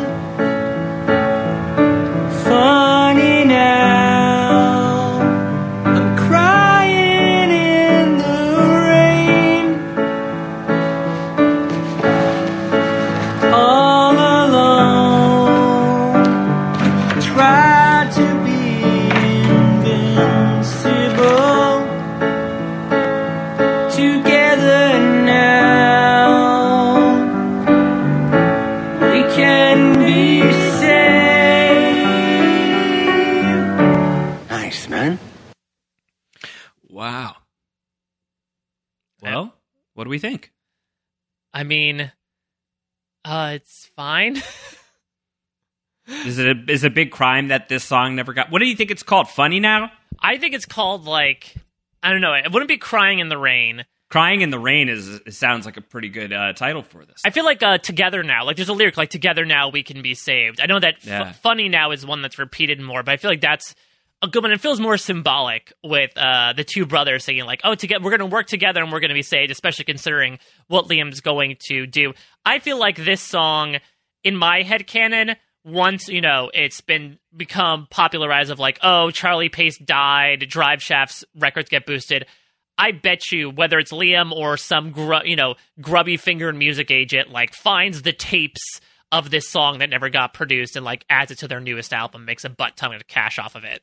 Mm-hmm. Yeah, I think that's likely. I think that's a very likely story, and also like all the little ditties that Charlie is like playing on the island. If somebody has like a good memory for that. Maybe they'll be able to, like, Hurley. I was going to say Hurley would be able to, like, just be like, then there was that one that was like, do, do, do, do, do, do, and then just be able to make more money as, the reboot of Drive Shaft 2.0. Dude, what if we know time travel is going to be a thing and that certain characters are going to go back in time and, like, spy on each other in the past? Is there a future where Hurley's like, yo, we got to get more Charlie songs. Let's keep flashing back to times where Charlie was just hanging out and playing guitar. And then let's record that from the jungle with a Zoom microphone, like a real loud, like a really high quality Zoom microphone from a distance, shotgun mic. And then we will hire some musicians who are better than Drive Shaft to turn these into like the secret works of Charlie Pace. Trevor, this is your cousin Hugo. Hugo Reyes? Yeah. You know that Drive Shaft song you were looking for? Well, listen to this. Yeah. Well, what if they're able to do that, and it's like Tupac, how everyone's like, oh, Tupac's not dead, there's new music. Is that what's going on with Tupac? I don't know. But I was going to say, are we doing a hologram Charlie Pace? Is that what we're eventually going to with the Lost reboot? Yeah, maybe. That could work. Oh, and he's addicted to hollow heroin. Mm-hmm. Who knows? So there's something there. But this is like a momentary bright spot, again, with these, like, Liam's life is on the rocks, and they find each other in rock, in this momentary song. And then, of course, Liam ruins the moment by being like, great, we're going to stay up all night and write this, just like we used to. I'll go get the drugs. Yeah. So, I mean, that is basically what it goes down to, though, is they're like, all right, let's write all night. Let's stay up all night doing heroin and writing music. So they're both very excited about it. On the island, this is when Locke's going to show up and bust Charlie. He's followed him. I'm disappointed in you, Charlie. Yeah. He's very upset. We're going to get the repeat of the idea. The wrong idea. You've got the wrong idea. What is the wrong idea? And Locke is going to be here, and he says, there was a time where I was going to let you choose whether or not you get to do this. Now I'm making the choice for you. And so Locke bags up the stash of heroin, and he's really not having it with Charlie, who's saying, like, I know I've lied. I'm sorry, but remember the talks. Everything happens for a reason. Which probably makes it sting worse, right? Because it's telling Locke, like, hey, you thought you were successful before, but you definitely weren't. And I think at first blush, you would say the now I'm making that choice for you is so non-Locke-y, considering that last episode, quote to Jack, who are we to tell people what they can and can't do? But I think we have found the line for John Locke, is that this idea of, like, I thought I had put confidence in you and that like I trusted you and that my guidance had worked on you. Evidently it didn't, and that's as poor of a reflection on me as it is on you. So I'm going to punish you almost for that. Even though Charlie does what he did a couple episodes and like destroys the heroine right in front of Locke, that's still not enough. Charlie insists you have to believe me, and Locke simply says, "You've given up the right to be believed, Charlie." Which again, totally big words accurate. for the guy who showed up with Boone on his back and then disappeared into the jungle and then showed up at Boone's funeral with blood on his shirt. And then approached his sister and been like, "It's okay. He went out fine." So I think that being mad at John Locke for something like this, that adds to the character for me, but like it's a part of the character that can't be ignored. So like if you're going to come out as a John Locke fan, which obviously I am, a big piece of that has to be like acknowledging that this is such an imperfect guy who often like completely downplays that piece of himself, probably deep down knows it, and runs away from addressing it healthily, and often will like project that blame outward onto other people. And so I think like he is punishing Charlie pretty harshly, but it's because like he's really furious with himself too. And that's like going to fuel the beatdown that he lays on Charlie very shortly after this. Yeah, it's one of the biggest warts we've seen on John Locke so far. And I think the more you acknowledge that wart as just a part of his character, the more appreciation you'll get. Because again, I'll say, the first time I watched this episode, I was really not a fan of Locke, and it's because of moments like this. But if you're taking it into his arc and where this character's psychology comes from, it makes it more palatable, even though, once again, as I said about Charlie, it doesn't necessarily make it more entertaining in my purview. Locke is going to come back to the beach, and he's going to talk to Claire, and Claire wants to sleep in the hatch, and Locke's like, not a great place for a baby. There's an alarm that goes off every hour and a half. Why not like have somebody like hire a shift of like, as soon as the thing hits, type that out real fast. Type out that code. We can afford one beep. Can they put like a towel or a blanket over the alarm as well to like dampen the noise a little bit? If somebody's already sitting there in the room, like you said, they'd be able to put in the code as soon as they hear the blaring. Yeah, I think that's probably the move. It's like not a great place for a baby. It's like, yeah, it's the beach. Yeah, I don't know. I mean, like, how much better is it? Also, I will say that as a super newborn, like, babies are sleeping for very, very short amount of time until you sleep train them. So it's almost like it would be a pretty good way to sleep train Aaron. Granted, it'd be a very weird schedule of every 108 minutes. But, I mean, for his effort, Locke is, at least temporarily for this episode, sort of ditching the hatch, as it were, to focus back on keeping Claire safe and protecting Aaron, which I also thought was a very interesting idea. I think we remember a lot of Season 2 Locke in terms of his priorities as like hatch first above everything else, but he at least has a brief dalliance from that in this episode. Yeah, this is where Locke says there's no danger for Aaron. Charlie just feels like he has to save the baby because he can't save himself. And he's like minding the bag of statues at the same time that he's saying that. And it's really just as much about himself as it is about Charlie. That is my official interpretation of the matter. How do you think, because I don't believe Claire knows that Locke took the statues, would that affect their relationship at all? If she knew where he was, if she knew that A, he was taking them, and B, that they were not going to be destroyed, that they would be put in the hatch. Yeah, I mean, like, maybe this is like a piece of like Locke still having some love for Charlie because he knows that like if Claire saw it in this manner and found out about it in this manner, that any chance that Charlie ever has of earning his place back within the Claire circle is gone. Because she would be rightfully very furious and concerned. I don't know. Maybe that's another reason why he doesn't want her in the hatch, is because he knows that's where the heroine is. Later that night, Charlie's going to start a fire as a distraction to get everybody focused on that while he goes and baby naps. Charlie, not good. Charlie, a very dangerous thing to do. Very bad. Yeah, very bad thing to do, Charlie. Like, I mean, again, if you're talking about parallels, and I don't know exactly how much this means to Echo when the raft caught on fire. Very similar type of thing of like one person noticing it, everyone screaming and like trying to form a line to put it out. But this one's far more dangerous. The raft was burning in the middle of the sand on its own. As Saeed points out, like, this is right near camp. Charlie could have very much started like a California level forest fire that could have wiped out their entire shelter. Yeah, not great. Very bad. Very, very bad. Also, what is Saeed and that guy doing in the jungle in the middle of the night? Building Ana Lucia's tarp. She finally recruited people. Yeah. I doubt it, considering Saeed's feelings towards Anna at this point. But yeah, they're working on something, and it's very lucky that Saeed is exactly where he is, because we now have somebody who is going to be right on hand for the fire and is like the most competent human being possible for this moment. Saeed's going to rise to the occasion immediately and just like bark orders, enact a plan. Secret shadow leader of 815, Saeed Jarrah. Fine.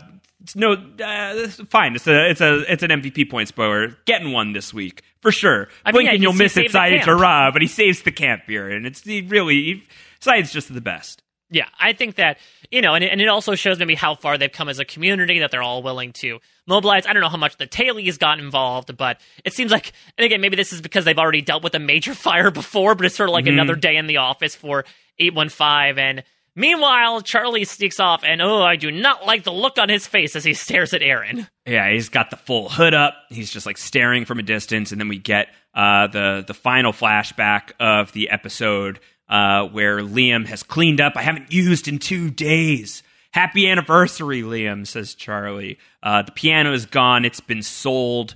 Liam is going to go to Sydney. Karen and Liam and Megan are going to go to Australia. He's going to go to rehab. He needed the money from the piano to get them there. And he is just abandoning Charlie.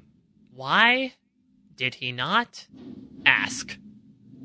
Like, it wasn't like, I don't think we know enough about Charlie the character to have him be like, I bloody refuse for you to give you this piano. He very easily could have asked. And I don't know. It feels like if Liam really was as clean as he said he was, that he would at least think that through. It just feels like a weird sort of like halt. I can understand the symbology behind it. Again, it's this idea of connection to family. Losing that connection means Charlie truly feels all alone. He's about to be literally all alone in a few minutes. But that was something that always sort of stuck with me, that like either it's besmirching the character or just really yada-yadaing through the relationship between these two brothers, that Liam wouldn't at least ask Charlie to get rid of the piano.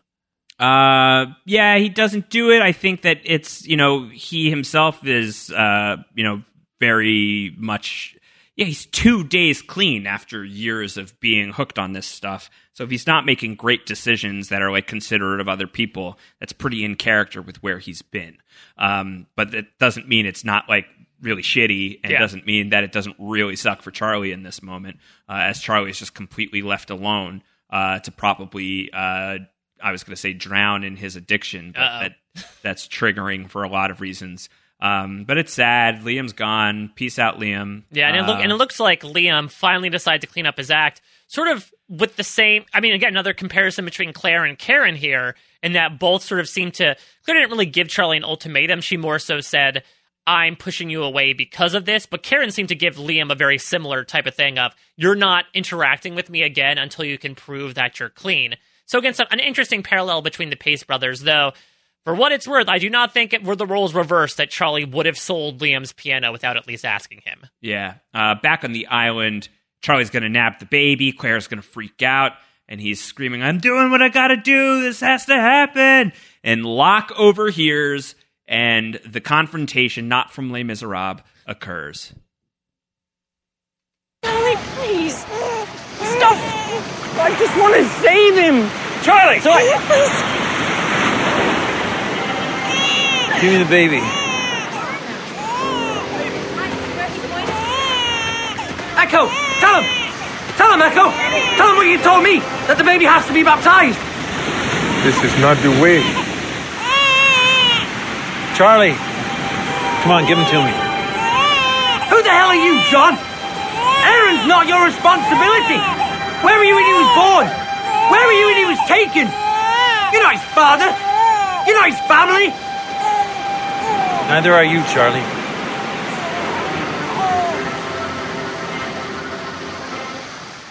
I have to do this. I need to. I'm not going to hurt him.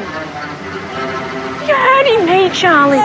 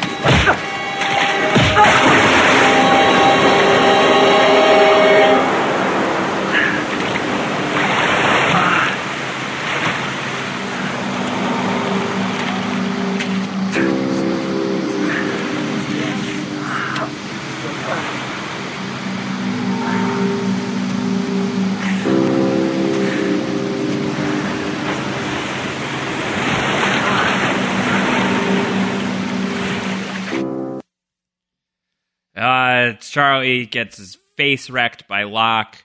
Locke has the baby. All of the gawkers just gawking. Oh my god, there's so much gawking, and I'm surprised so many gawkers ditched the fire immediately once they heard someone was, ooh, Charlie stole a baby? I gotta check this out. And to your point, the gawkers are also totally fine. I mean, actually, these are the gawkers, right? They were totally fine watching Jin pound the crap out of Michael. Right. They were fine with Sawyer pounding the crap out of Jin. They're more than fine with having, Locke beat the crap out of Charlie. It really is. I'd give the gawkers an LVP point this week, but I don't have the space to do it. Yeah, I have another agenda in mind. So, but it's not great. And this is Charlie. Like, yeah, this isn't great, but like he's gonna get his ass kicked by Locke, and no one's gonna step in and like help him out, like to like at least get out of the water.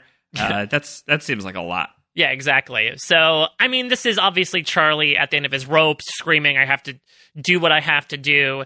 It's very clear that, like, this is a familial connection that he feels like he needs, right? He feels more connected to Aaron than Locke because he was there when he was born, he was there when he was taken, but Locke is that cruel, sober reminder. He's that splash of water to remind Charlie of, like, you're not his family either. As Claire said, you were strangers who got on a plane. Also, Echo being a nice candidate for second season of The Mandalorian with this whole "this is not the way" line read. This is not the way. This is not the way, indeed. So it's bad. And I had said the week before that the beatdown was like the only thing that was good about Fire Plus Water. And like one of the reasons that like I have felt that way is A, like not revisiting this episode quite as much, but B, like it's just like how I have felt about this episode. Right. It's like it's cathartic. Yeah, like I just want to like throw it around and like knock it around and stuff. And like doing like the closer examination and like seeing the pain of Charlie, seeing the pain of Locke. These are both people coming from really bad, damaged places right now. I still really like the scene, but for different reasons. But because it's very sad. Like, this is just really, really sad stuff. Just not great at all. Bad look for Locke, but like that's part of the point. Right. And I think like everybody's just like kind of like in stunned silence over the whole thing. So it's tough. There was like a feeling of catharsis that was associated with it that was completely absent for me on this watch through. Watching Locke beat up Charlie this time was really just like, man, this is all just very, very rough. Yeah. Adding to that idea of what we've been talking about is like, this is an unpleasant episode. Yeah, and more so felt this time around like it was kicking someone while they were down. Yeah. Where like Charlie was clearly very emotionally at the end of his rope. So like he was proven wrong. He's shown himself to be like a really shady person in front of everybody. To hit him 3 times, like for some reason, maybe the Rashomon style remembering this episode, I always thought that Locke punched Charlie because like he was coming back for the baby, like he was going to run back and grab Aaron, so it was most so out of self-defense. But no, as we sort of talked about, it was more Locke's therapy. It was this anger problem that was coming out. And this scene overall just made me feel terrible for Claire. Like, this poor woman has been through so much, including having, someone that she was pretty friendly with steal her baby. And to have her have to like tell Charlie, like, you're hurting me, is just so heartbreaking. Like, this is very, very sympathetic episode for Claire, considering that she has really done nothing. She's been placating towards Charlie. She's been pleasant when really she could have very easily had no right to be.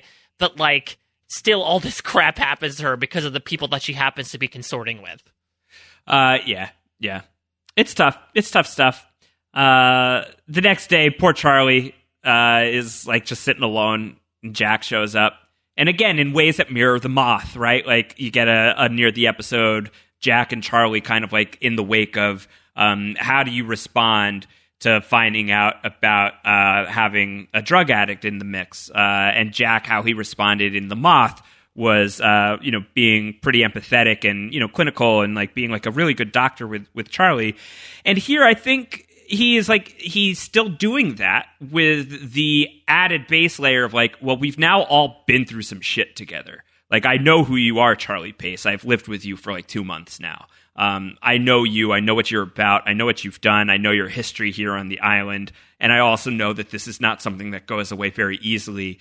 And I know that you are in need of like help, but simultaneously, like, nothing like that can ever happen again. Yeah. And I think that the way that Jack treats Charlie here is probably the fairest treatment to Charlie throughout the entire episode. And I think it's Jack balancing his position as leader with someone who has, I think, one of the more sympathetic characters to Charlie's cause. I mean, he's going to have his own sort of battle with addiction, both beforehand and off the island as well after he ends up getting off of this. So I think he understands like Charlie's sort of mental state at that point of like when your mind is driven to this deep, dark pit, the things that you might do.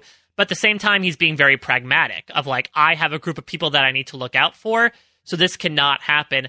I will also ask, how much time has passed since the hit and Jack coming over? Because we hit daylight.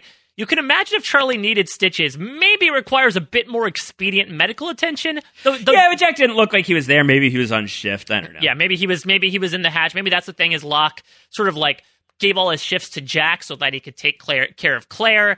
I'm not entirely sure. But we once again have another instance where Charlie is not speaking to the questions that he's asked. When Charlie's like, I didn't use, I know I really wanted to. And Jack's like, that's not what I asked, Charlie. And it's a good reminder to him of like, you can be as insistent as you want to, but you have to speak to the truth that these people are asking for. And I think that is what Charlie fundamentally does not do in this episode. And whether or not he's using, he definitely draws suspicion to himself because of that. Yeah. The end of the episode is basically the baptism. Claire's going to come to Echo, and he's going to explain the baptism process and how it's this man has been freed of his sins. Heaven's going to come much later. She's going to be like, if I don't get baptized and you do it to Aaron, are we not going to be together? And so Echo's going to baptize and then he'll say, yes, he is not in the church when you go. Yeah. Is that why Michael and Walt aren't there? Were they not baptized? Yeah, maybe they should have asked Echo while, Michael was with him. Is that why Ben doesn't choose to go through the church? He says, I still have more to do here. Does he need to get baptized in the sideways? Yeah, no, he was bar mitzvahed, so that's why he's like, it's a fundamental disconnect in that regard. All right, I guess I'm not moving on. That sucks. No, he has to go to the synagogue. That's why he can't go into the church. Oh, that's where so we move on with Ben. Yeah, no, Hurley, I have to go to the temple. No, not the temple, but the other one. Yeah, we'll do it. It'll be great. So that's basically the end of the episode. Is a little bit of a montage of Echo baptizing Claire and Aaron. Locke at the hatch. He's changing the combo. He's putting the heroine there. Obviously, it's going to be very important. The heroine to the future of the season. And later at night, Charlie's just all alone. By the water, by the fire. Almost like he is by the two of those things combined in an occasion. We've taken so long to not even point out the episode title, which is so weird. Like, I understand fire and water. Why is it fire plus water? Are we going for some sort of like Baz Luhrmann, Romeo plus Juliet shout out? We are. I think that's it. Okay, all right. Well, yeah. And a tragic lack of Harold Perrineau in the equation. Exactly, or John Leguizamo jumping around. Well, what's John Leguizamo doing here? You really got to explain that. He could be the Nicky Impalo, much more palatable. Episode ends with Charlie pulling up his hoodie, but the podcast does not end. We've got the others to go through. We've got feedback. We've got some behind-the-scenes stuff. And as we've alluded to, deleted scenes all throughout this episode. There's at least 3. There's a deleted scene between Echo and Ana Lucia where she talks about how Jack wants to build an army, and Echo like challenges the idea of, oh, you're gonna go out there and like challenge the others? That seems stupid. And Ana Lucia is like, what happened to the guy who murdered 2 people on the beach on the first night? And Echo's like, oh, you're talking to him. I really like this scene. And again, I wish that it had been in the episode in lieu of some other stuff, because I like, Echo's sort of approach, because it would make sense that given their relationship that Anna would approach Echo and sort of divulge to him about what she heard about the hunting party. And she sort of takes the Sawyer perspective, right? Of like, I want to go in there and get revenge for what they did to us. Echo has a very logical approach, saying it's very clear for one reason or another that these people are relatively safe compared to what happened to us. So I feel like we're totally fine here. And Echo shows sort of his confidence and his mentality of the fact that I will only attack people, out of self-defense. I'm not going to personally seek revenge, which speaks to, I think, just the general disconnect between these two characters and speaks to the experience of we know. Compare Ana Lucia at the end of the Collision flashbacks to, how Echo approaches things. And it's very clear that she is someone to be more offensive and he is someone to be more defensive. And it's also nice to have the two of them check in with each other. I feel like that we have very rarely seen that, even in the episodes that have focused on them both. There's a couple of other deleted scenes. We'll link to all of these in the show notes. There's one with Libby and Hurley where they're talking more about their backstories, and Hurley basically asks Libby out on a date. We'll link to that. I did pull the sound for another scene that I think is from this episode, or maybe it's from later in the season. But either way, I guess it would make sense because of what Echo is trying to do. This deleted scene, has a title. It's called The Saw, and it takes place inside the hatch. And we have pulled the full audio from the scene. Let's listen in, Mike.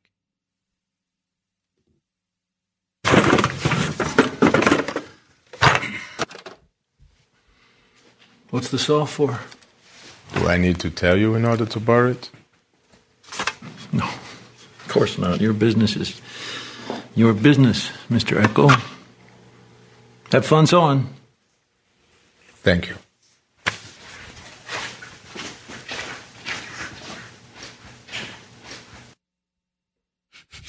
That's the entire scene. Yeah, Echo asks for the a saw, entire and scene. and Locke's like, I'm not going to ask any questions. Here's your saw, sir. The entire scene is Mr. Echo borrowing a saw from John Locke, and John Locke giving him the saw, asking what it's for. Mr. Echo tells him, do I have to tell you what it's for? And John Locke says, no, I suppose you don't. Your business is your business. And Mr. Echo graciously thanking John Locke for the saw, and John Locke saying, good luck with your saw. And that is Saw, Lost version. I was going to say, do we think there was another version of the episode question mark where it turns out the Pearl Station's actually the Saw Station, where it's like, we like to play a game, Swan Station. Yeah.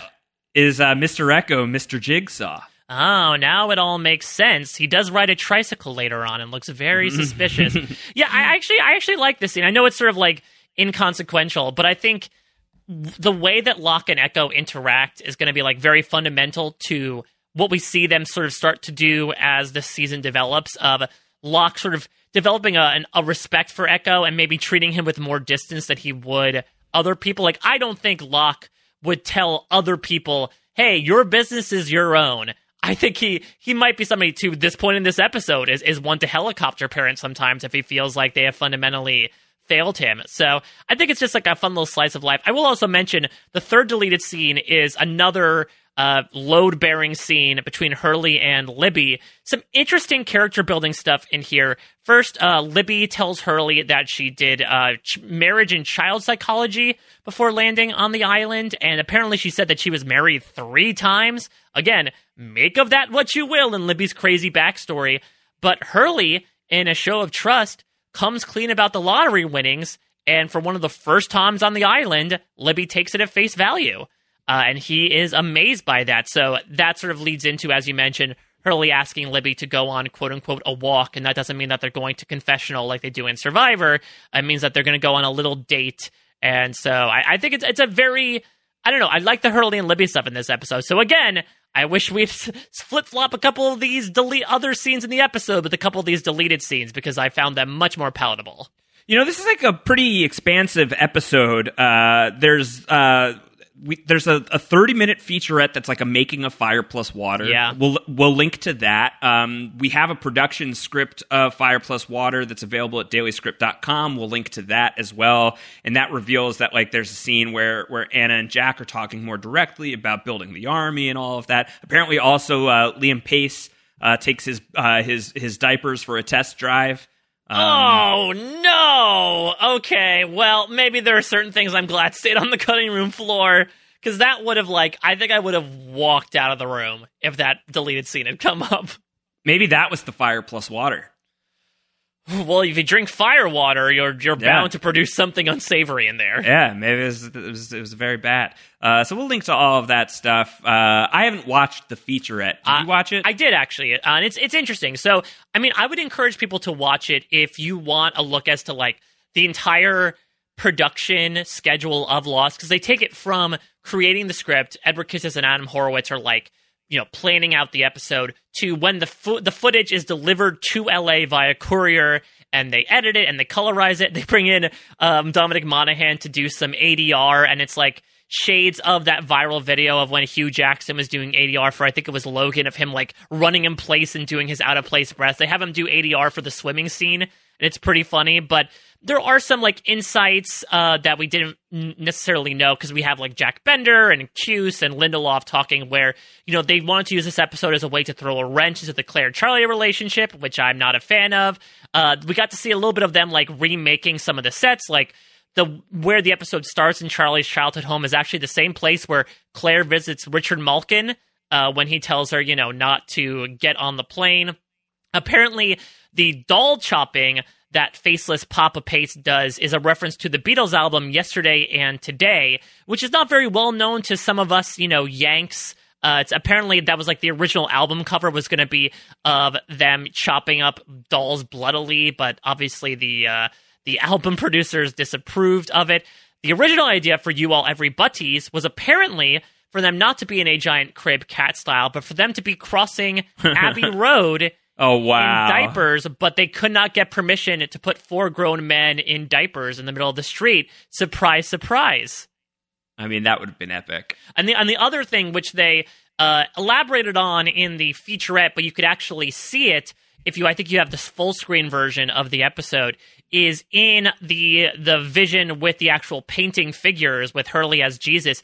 If you look in the corner, you could very subtly see a certain Beechcraft plane go down in the corner. Yeah, I did see that. I saw that. So that's representing, obviously, the source of... that's like the one ring beating in Charlie's pocket, is the plane filled with heroin.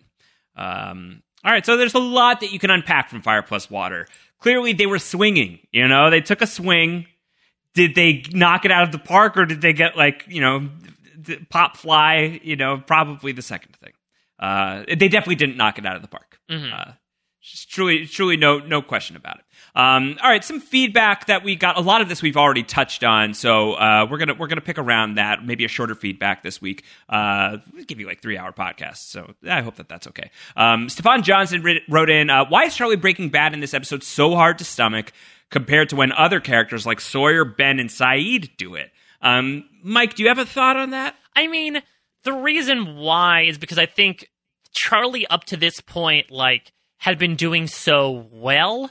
You know, I feel like after the Homecoming stuff, he really was taken as like this big comical character. So to have him take a big, violent swing back over to the other territory, complete with baby stealing and lying massively and possibly taking drugs, just felt so violently thrashful from a tone perspective that I find it much more turbulent than characters like Sawyer and Ben and Saeed, who, yes, will do bad things, but I almost feel like it's like the tail of the scorpion, where, you know, you knew they were going to sting you and you sort of, you know, bite yourself for not realizing that sooner. Whereas Charlie has never been a character that's really been capable of being a scorpion up to this point. Yes, he's been using, but he never has really been that dangerous of a character to people's livelihoods up to this point.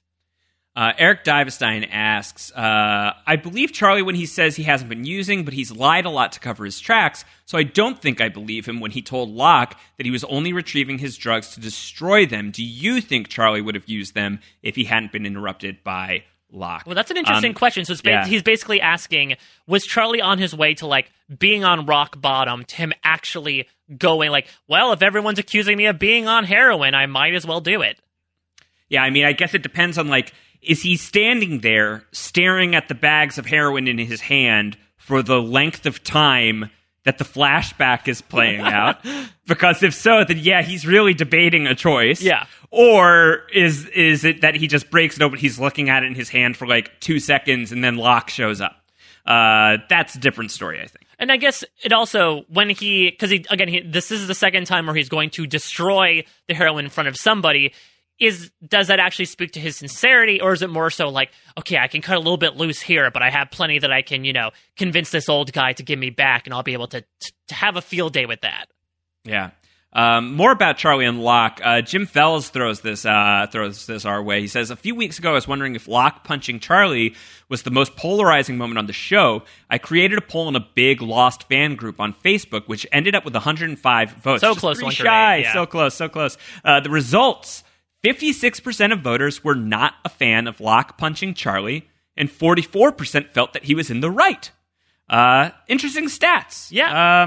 I think I would have gone with the 56. I would have gone with the 56 as well. But I think this is a reflection of, as you pointed out before, both guys do not look good. No, they look bad. I think that's just showing that, considering how nearly evenly split people were of I wouldn't say Team Charlie versus Team Locke, but basically who looked worse is basically evenly split from a popular opinion. But I also, I probably would have said he was in the right if I hadn't watched Fire Plus Water again recently. If it had just been a week ago, I probably would have been yeah, he definitely earned it. If you were shown the scene in isolation, would you have been on Locke's side or not? I have no idea, man. I really don't know. I mean, I technically was shown the scene in isolation because we're all in social isolation. I was going to say. But I don't know. I think you do need context for it no matter what. Anyway, I don't know. John Krause is going to ask us, I feel like Damon and Carlton were trying to make something of having several different characters have prophetic dreams about Aaron. We get Claire in season 1 and Charlie here. I think other characters do later on as well. Why go this way and not pay it off? Is this frustrating for you? Or are you ultimately mostly okay with this? I'm a little frustrated just because with Malcolm David Kelly, I understand the puberty thing to a certain extent, but this is a baby. You could very easily recast the baby. We'll see in season 5, we'll see toddler Aaron. It just seems like they're well, we got to keep trying with this special kid thing. And then maybe they realize there was nowhere to go. And to that I ask, why try again? Yeah, I would rather have had them cut their losses and move on by being okay, let's not go down that road, rather than being but maybe, nah, I don't think so. Yeah. Phoebe Nugent says, I love Mr. Echo, but I have no idea where he heard that version of Jesus being baptized.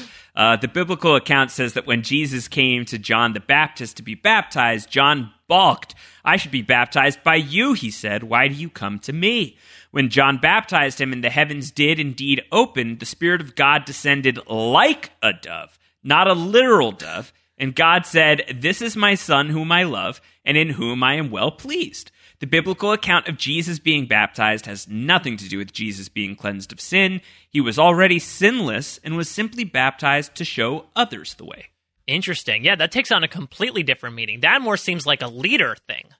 As the leader of men, I want to show how sinless I am. That seems fundamentally different than, oh my God, this divine providence came in to show that I was cleaning, the Son of God, sinless. But I also sort of like this idea, though, right? Of Echo I just misremembering stories that Yemi had told him while he was sort of counting his money in his head or something. And so he's just trying to reflect it the best way he can, even if he is kind of a bullshit artist. All right, well, let's keep going. Dallin Servo is going to report 91 dudes is the updated I was going to say, in this episode? Yeah, 91 dudes total through this episode of Lost. This is funny from the Ben Behind the Curtain. Buddy is English slang for a sandwich, usually in roll form. Just thought you should know.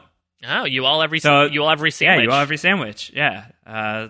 So does a hot dog apply there, or is a hot dog a butty? We've talked a lot about the music this episode. I'm sure a lot of this is highlighted in Jim Fells's analysis, as usual. Yeah, so I mentioned that before. Again, there's a lot of introductions to previous thematic elements, we remember the sound that played when Sun told Kate about the bottle in Ooh and Found. They call it heartache motif. That comes back when Charlie does his weird little Gollum moment of skulking in the shadows. There's this really interesting element where there's a synthesizer theme that comes in when creepy adult Liam appears in Charlie's first vision. And it appears in a couple of times in season 2, but it's actually a non-Giacchino piece of music. Very rare. Apparently it pops up in a bunch of random TV pieces. I don't know if they just needed something creepy to just sort of source, and Giacchino was sort of running low on time.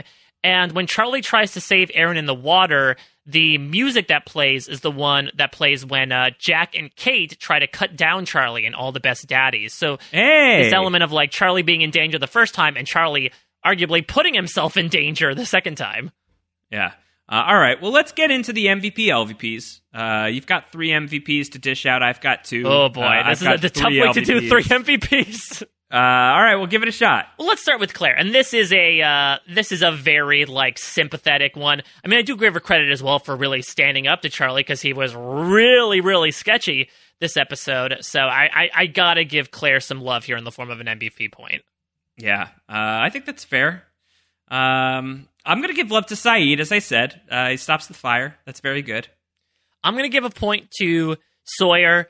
Like, this is the most churlish we've seen Sawyer. I don't know if he's still hopped up on pain meds from the shoulder stuff, but I appreciate the fact that he was at least sort of, like, playful with Hurley and looking out for Hurley. This is a little different from a couple episodes ago where he's like, nobody likes me. I'm just going to sit and, brood in the corner and possibly fall asleep on a chair. Yeah. I'm going to give a point to Libby. I don't think we have yet. We gave one to her in the other 48 days. Did we end up doing that? I'm not sure that we did. Oh, no, I think you took it away from her. Yeah, I don't think that she ended up getting one. Or maybe she did. I don't know. Our MVP, LVP tabulation seems like it's a full mess right now. I think that she does have one, maybe. So either she has 1 point now or 2 points. Hard to know. But she definitely gets a point this week. She definitely doesn't have 3 points, which is apparently the number of husbands she's had. I think that she's great in the scene with Hurley, and I really like Libby, and I don't know how many opportunities we're going to get to stop down and acknowledge the character. So happy to do one right now. And let me give a point to Hurley as well. This was, in my opinion, one of the only enjoyable parts of the episode. And so I want to give it full credit, and also give credit to Hurley as well for sort of coming out of his shell and actually pursuing something when ordinarily I think he'd be a little nervous about it. Maybe he's still carrying over that confidence from when he asked Starla out back in the day, but I like the swag that Hurley had here. He dropped that load, and I'm dropping an MVP point on him. Now, so we're going to the LVPs. I've got 3, you've got 2, and I'm going to slam dunk on Heroin, Mike, because you have allowed you've opened the floodgates for this. You put Heroin on the board as a thing to be mad at, and how could you not put this on Heroin? If you're gonna say this is on Charlie and on Liam, I think you're misattributing it. So you've opened the floodgates, and I'm looking at the doc right now, not Jack Shepard. I'm looking at our lost document right now, and I see, Mike, that you're gonna put your LVP points on Charlie and Liam, but you opened us up to the world of Heroin as an eligible LVP point getter. How dare you, sir? Yeah. How dare you blame the brothers' pace for this? It really was a gateway point that I gave to Heroin a couple of weeks ago. How can we not do full slam dunk on Heroin right now? Because Charlie takes a baby! Yeah, because he's had the problems that have been spawned on by the monstrous demon Heroin that put him on this path. But he also stole a baby, and if we're going along with the logic that he's not using, that is 100% Charlie. And whether or not you want to say that the Heroin's in his system or not, those are the decisions that he's making. Liam was clean 2 days and then sold a piano. He also ruined a commercial, and he also dressed up like a, you know what? I'm giving Charlie and Liam negative points because they dressed up like freaking babies. And I hate that they dressed up like babies. You hate adult babies more than Heroin. I think that you took care of that for me. I wanted to cover the spread.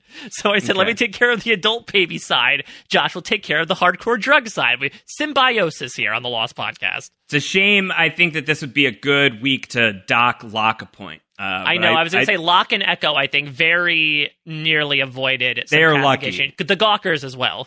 They're lucky. There's some point wonkiness going on right now in our document, so I'm not going to give the update other than the fact that Saeed is still the leader through this point in Lost history, but he's not going to be able to close in on Mr. Echo. Ultimately, I don't think Mr. Echo with 11 points in Season 2, Saeed with 6 points in Season 2. Sawyer has just zeroed out. He was in a -1. The next week is coming.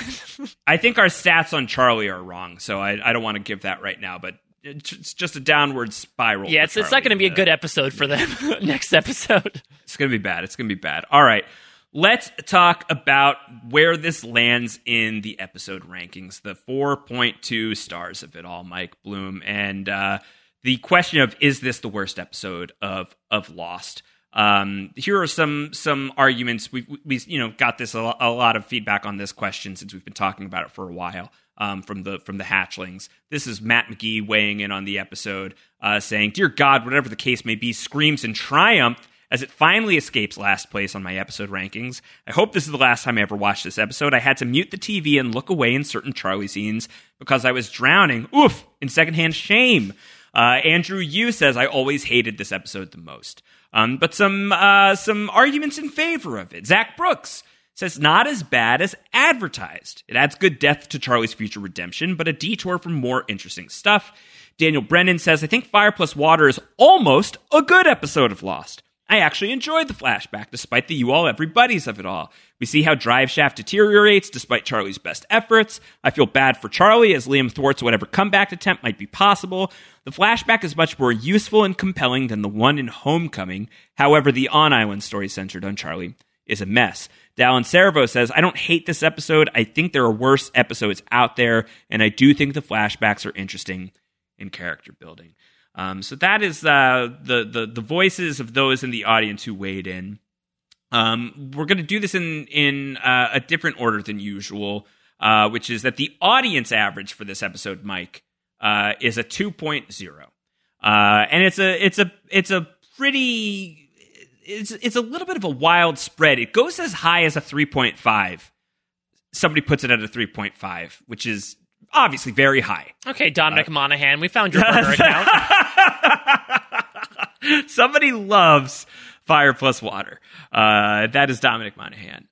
It goes as low as a 0.9, not even getting a point.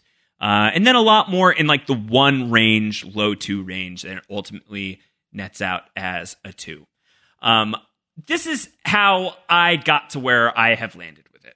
I have whatever the case may be, an Adrift as the worst 2 episodes of Lost through this point. Mm-hmm. And I have them scored at 2.1s. And do I think Fire Plus Water is a better or worse episode than those? Was the first thing that I needed to clear. And I don't know that I have a great answer to the question of, is it a better episode? But I think that there were elements of Fire Plus Water, very elemental to begin with, that I appreciated a lot more than the things that I appreciated in certainly Adrift, and I think in retrospect in whatever the case may be as well. So I think I've got to say that Fire Plus Water is either as bad as those 2 episodes, but not worse. So its bottom cannot be lower than 2.1.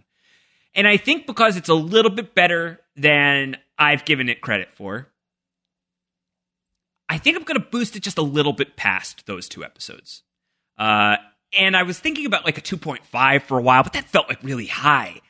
That felt really high for Fire Plus Water. I mean, it's accurate to have this be high. I know. I do think like it's almost a good episode of Lost, but I do think like ultimately it's just okay. It's just fine, to the point of like being closer to bad than okay.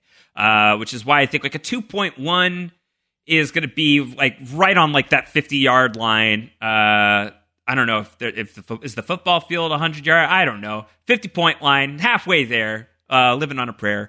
And I think just out of like feeling like I've shaded this episode for so long, and then I went back and I gave it a fairer shake and found a lot of fruit that I actually thought I could melon ball some edible pieces out of. I have to give it a little bit further than Adrift and whatever the case may be. So I'm just going to stick with a Lost number, and I'm going to give it a 2.3. We're gonna land it on 2.3. I think that we're gonna find episodes that are going to be close to this level. But if this is like the worst episode of Lost for me, and it's a 2.3, then we're in the clear, you know. And I think like what I'm finding about my experience with Lost and like the scoring is like it's impossible to like accurately grade this stuff. It's really gonna be like where are you when you're watching the thing? I could watch this in 5 years and think that this whole thing was ridiculous. But I needed an episode that was going to make me laugh this week, and I often find that like talking them through with you, Mike, either like pushes a score up or pushes it down, like depending on just like kind of like what are like some of the conversations that we're having out of it. And I think on that level, like it almost would have pushed Fire Plus Water up a little bit further. But I think like 2.3 is a sober take that is like almost a little more fair to it than it needs to be, but maybe verging on still not quite as fair as it could be for Fire Plus Water. I'm not ultimately sure. This is a hard one for me to grade, but I have to say it's not my least favorite episode that I've encountered in the rewatch so far. 'Cause it's mine. I'm gonna have your score, sir. Fire Plus Water gets a 1.2 for me. Look, I can understand the points that people made, and I think that when I watch these episodes of Lost, you could have a lot of criteria with how you score episodes.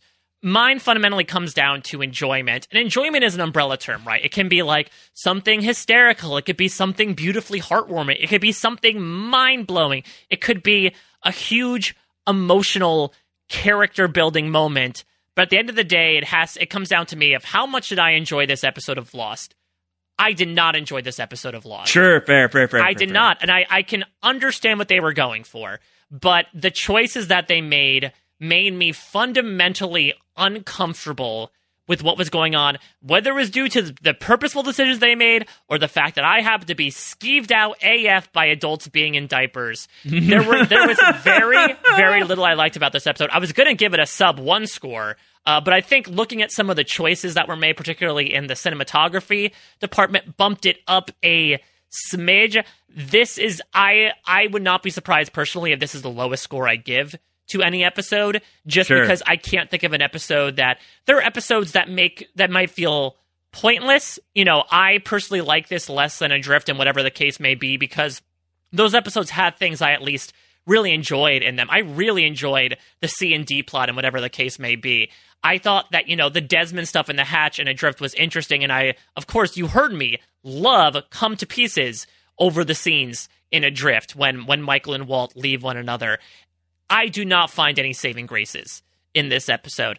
I can understand the umbrage that people are probably going to take with me because of this rating. At the end of the day, it's my rating. So that's what it is. Wow, taking a hard stance. This is your line. It really is. I mean, listen, because I had taken, it's sort of like, again, the opposite of what you experienced with Fire Plus Water, where my hard line for a long time was that Adrift was one of my least favorite episodes. So when I find a less favorite episode, I want to commit to that. Now watch me get to further instructions next season and I have to change my tune again. No, for sure. And I think that's why I couldn't go much further than a 2.3 is because I think that there are going to be episodes that are in the conversation for around this area, and if I have Fire Plus Water up at 2.5, that just doesn't feel right. Mm-hmm. So I do think that this is a little higher than I would normally give it. I think it's in.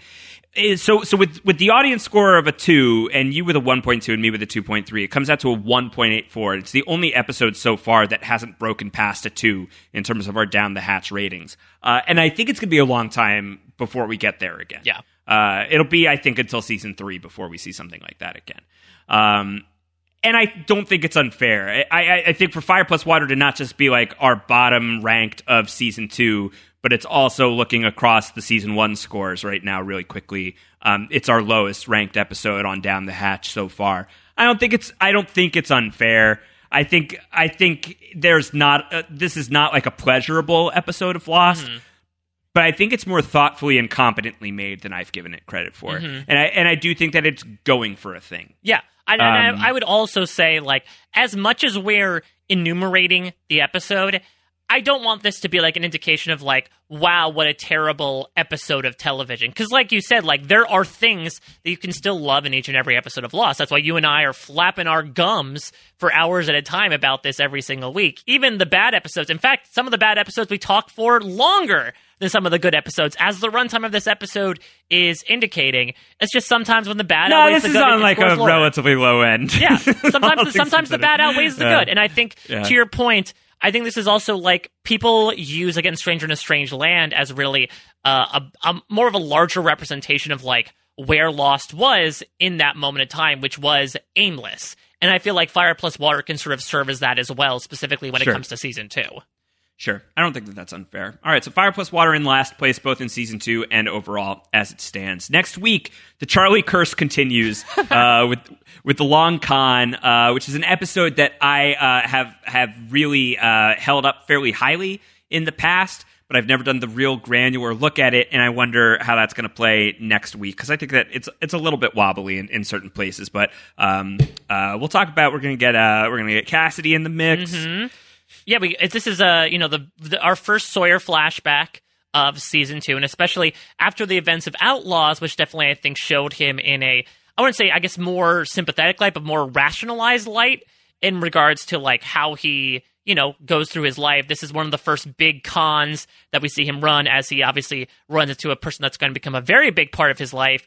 And on the island, despite, making nice with Hurley this episode, Sawyer's going to firmly swing into bad guy territory for a hot second. And I'm sure we're going to have a lot of opinions about that, much as we did about Charlie this episode.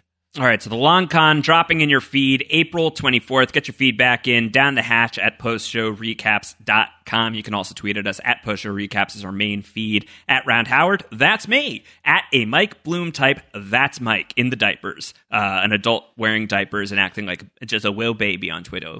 Yeah, if Josh sends me any pictures of adults wearing diapers, by the way, I'm going to send him compilations of people getting poked in the eye just for fun. I'm not doing it. I'm not going to do it. Well, that's what I'm telling people. Like, if you do that, you're playing with fire plus water. I'm going to give it right back to you. He's coming back. He's coming back to you.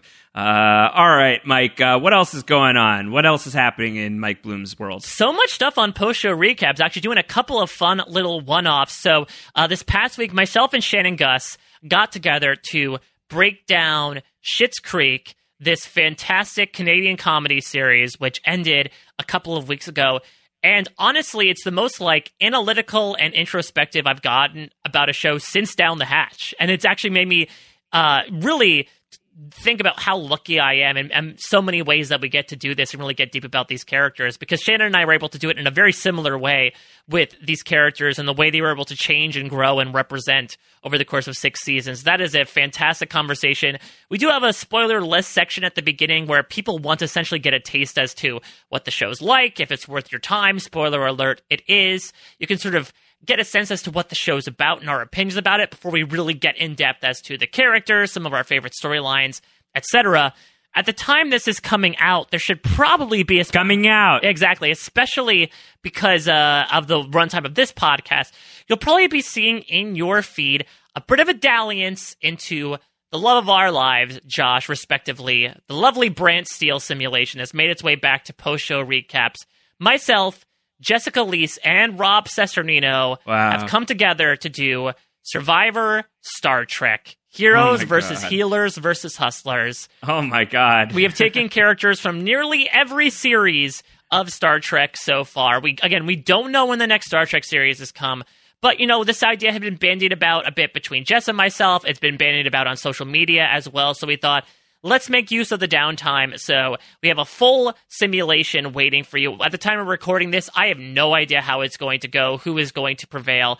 Do you have your money on anybody's cast unseen, anyone that you would want to see win a season of Survivor?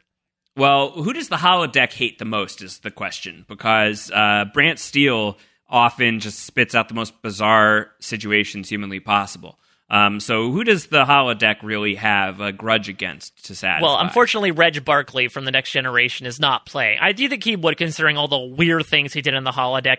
I guess, we do have, spoiler alert, have Quark, the Ferengi, play, considering the weird things that were in the Holo Suites in Deep Space Nine. Maybe there's a bit of like a bit of a grudge going there. Okay, I could see that. We also have a hologram person playing on the show as well, so maybe they're the ones to back. Yeah, exactly. Yeah. Ferengi is a great name for a tribe on, like, actual Survivor. I would think so as well, and they can just sort of make up some sort of, like, an Eric Reichenbach-esque, like, this means this thing, when really it doesn't. Yeah. For someone who is listening to this podcast and is, like, a Survivor fan who ends up going on Survivor in the future, if you name a tribe, if you get to name the merged tribe Ferengi, I'll give you $100. How about that? And I'll give you 100 strips of gold pressed latinum. Wow! Oh my God, that seems more expensive. I don't know.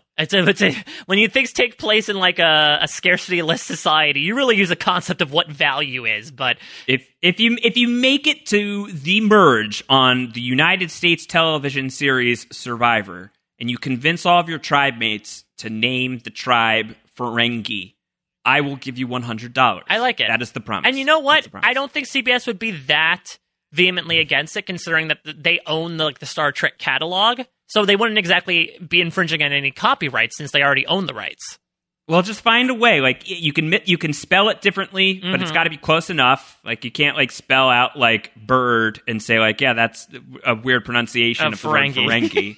Yeah, like, it's got to be, like, close enough to pronouncing Ferengi. What's your tribe name? Ferengi. Okay, it's not really... That says bird. It's not really spelled that way. I also would like this idea of the lower thirds, like bird, day 25. The lower bird. The lower bird. All right, alternate offer. If you can get your tribe to be named Bird under the same circumstances on the U.S. television series Survivor at the Merge, you can name the tribe Bird. I'll give you $50. Yeah, it's really, or... Second place prize. Or, if you get them to name the tribe Bird, that'll be $100. Yeah, right. If you get $50 per bird. Yeah, if you flip the double bird, if you get double bird, then you get $100. That's the bird version of Ferengi. Anyway, that's a lot of silliness. So listen for that podcast. This is a good representation, actually, of what you're going to get into. It's probably going to be like 2 or 3 hours of your time. But you know what? We're going to pass the time doing some Survivor Star Trek silliness. So yeah, got a lot of random stuff going on post-show recaps. But I mean, it's a good time to be watching TV, and I'm grateful for the opportunities.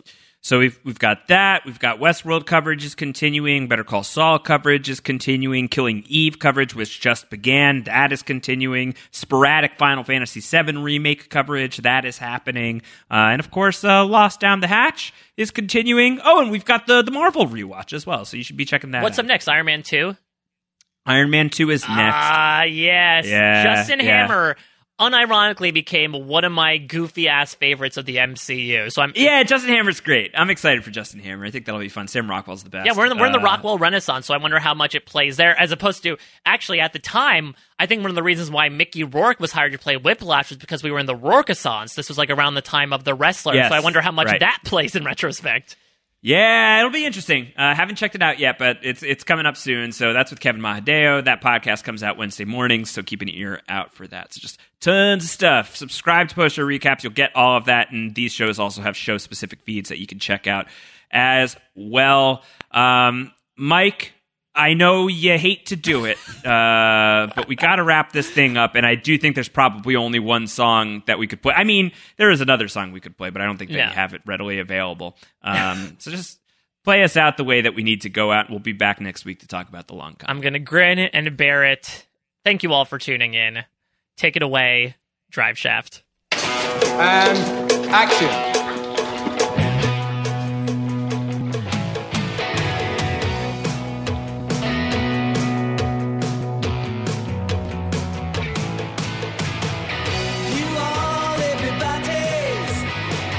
You all everybody's.